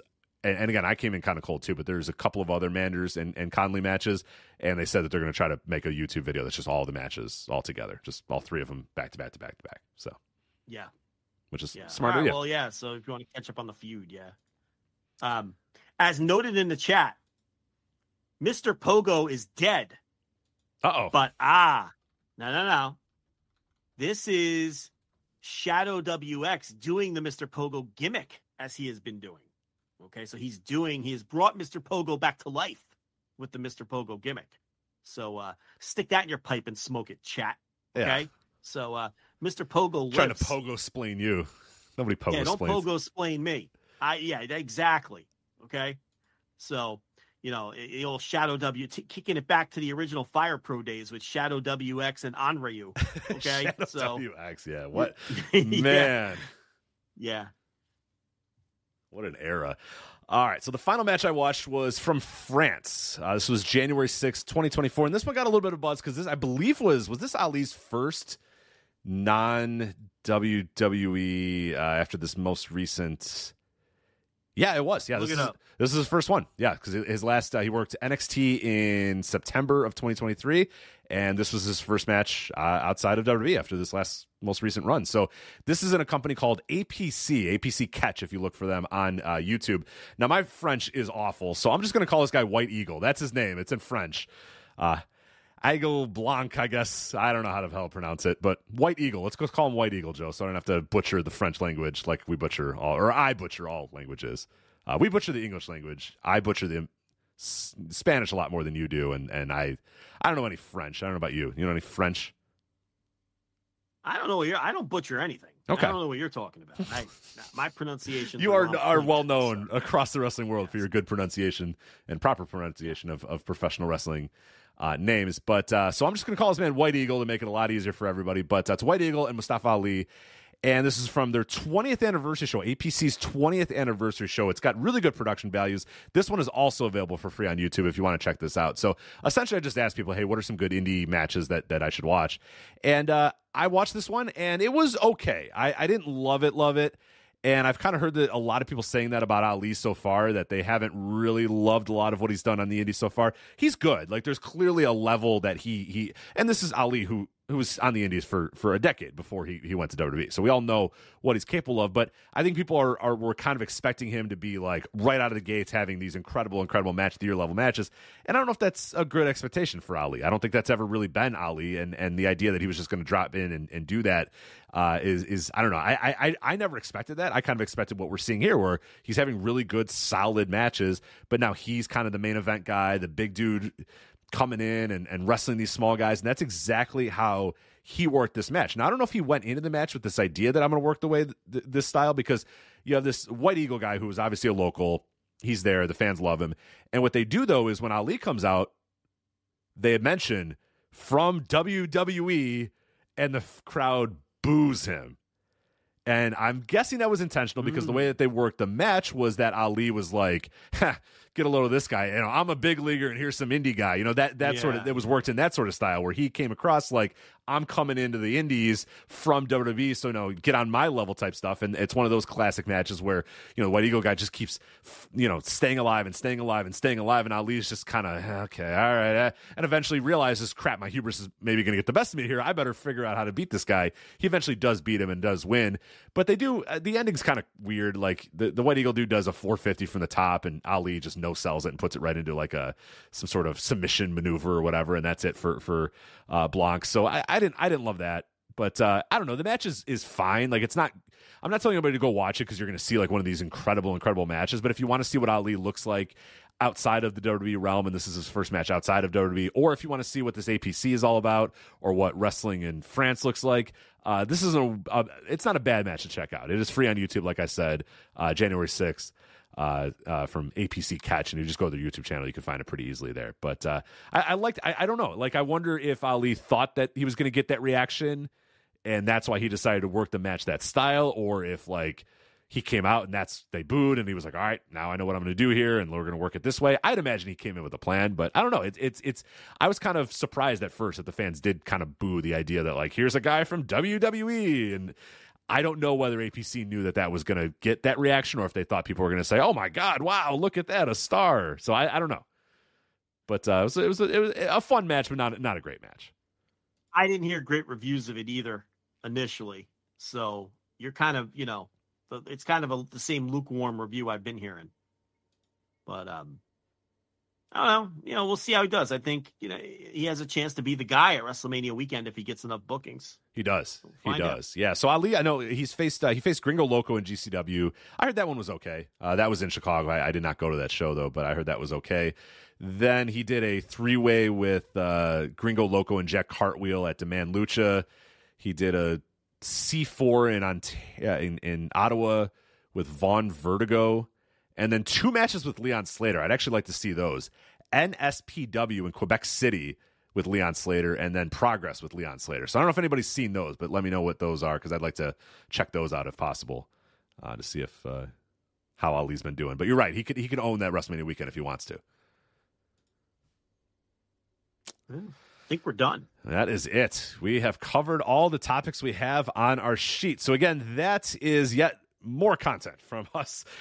We go into the archives, go back to last week's Flagship, go and subscribe to flagshippatreon.com. You're going to get a ton of audio from us over the last 2 weeks. Flagshippatreon.com. $5 tier gets you all of our bonus audio. $10 tier gets you our written stuff, our live shows, as well as all the bonus audio as well. So go if you can get the $10. That unlocks everything. $5 unlocks just the bonus audio. VoicesOfWrestling.com, by the way, as well. Voices of Wrestling Podcast Network for previews and reviews of all of these major shows.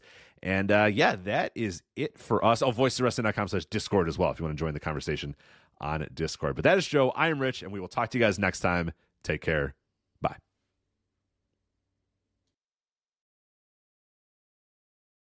What's so special about Hero Bread's soft, fluffy, and delicious breads, buns, and tortillas? These ultra-low net-carb baked goods contain zero sugar, fewer calories, and more protein than the leading brands, and are high in fiber to support gut health. Shop now at Hero.co. Hello, Voices of Wrestling listener. Dave Ryan here. Have you ever wondered to yourself how many hidden gems are hidden away inside the last years of World Championship Wrestling? Have you ever asked yourself how many tenuous gags can be made about the name Mike Enos? And have you ever thought about what it sounds like for two Irishmen to interpret a very chaotic company through its B-show? The answers to all this and more are just a click away. Check out Days of Thunder every second Thursday on the Voices of Wrestling Podcast Network.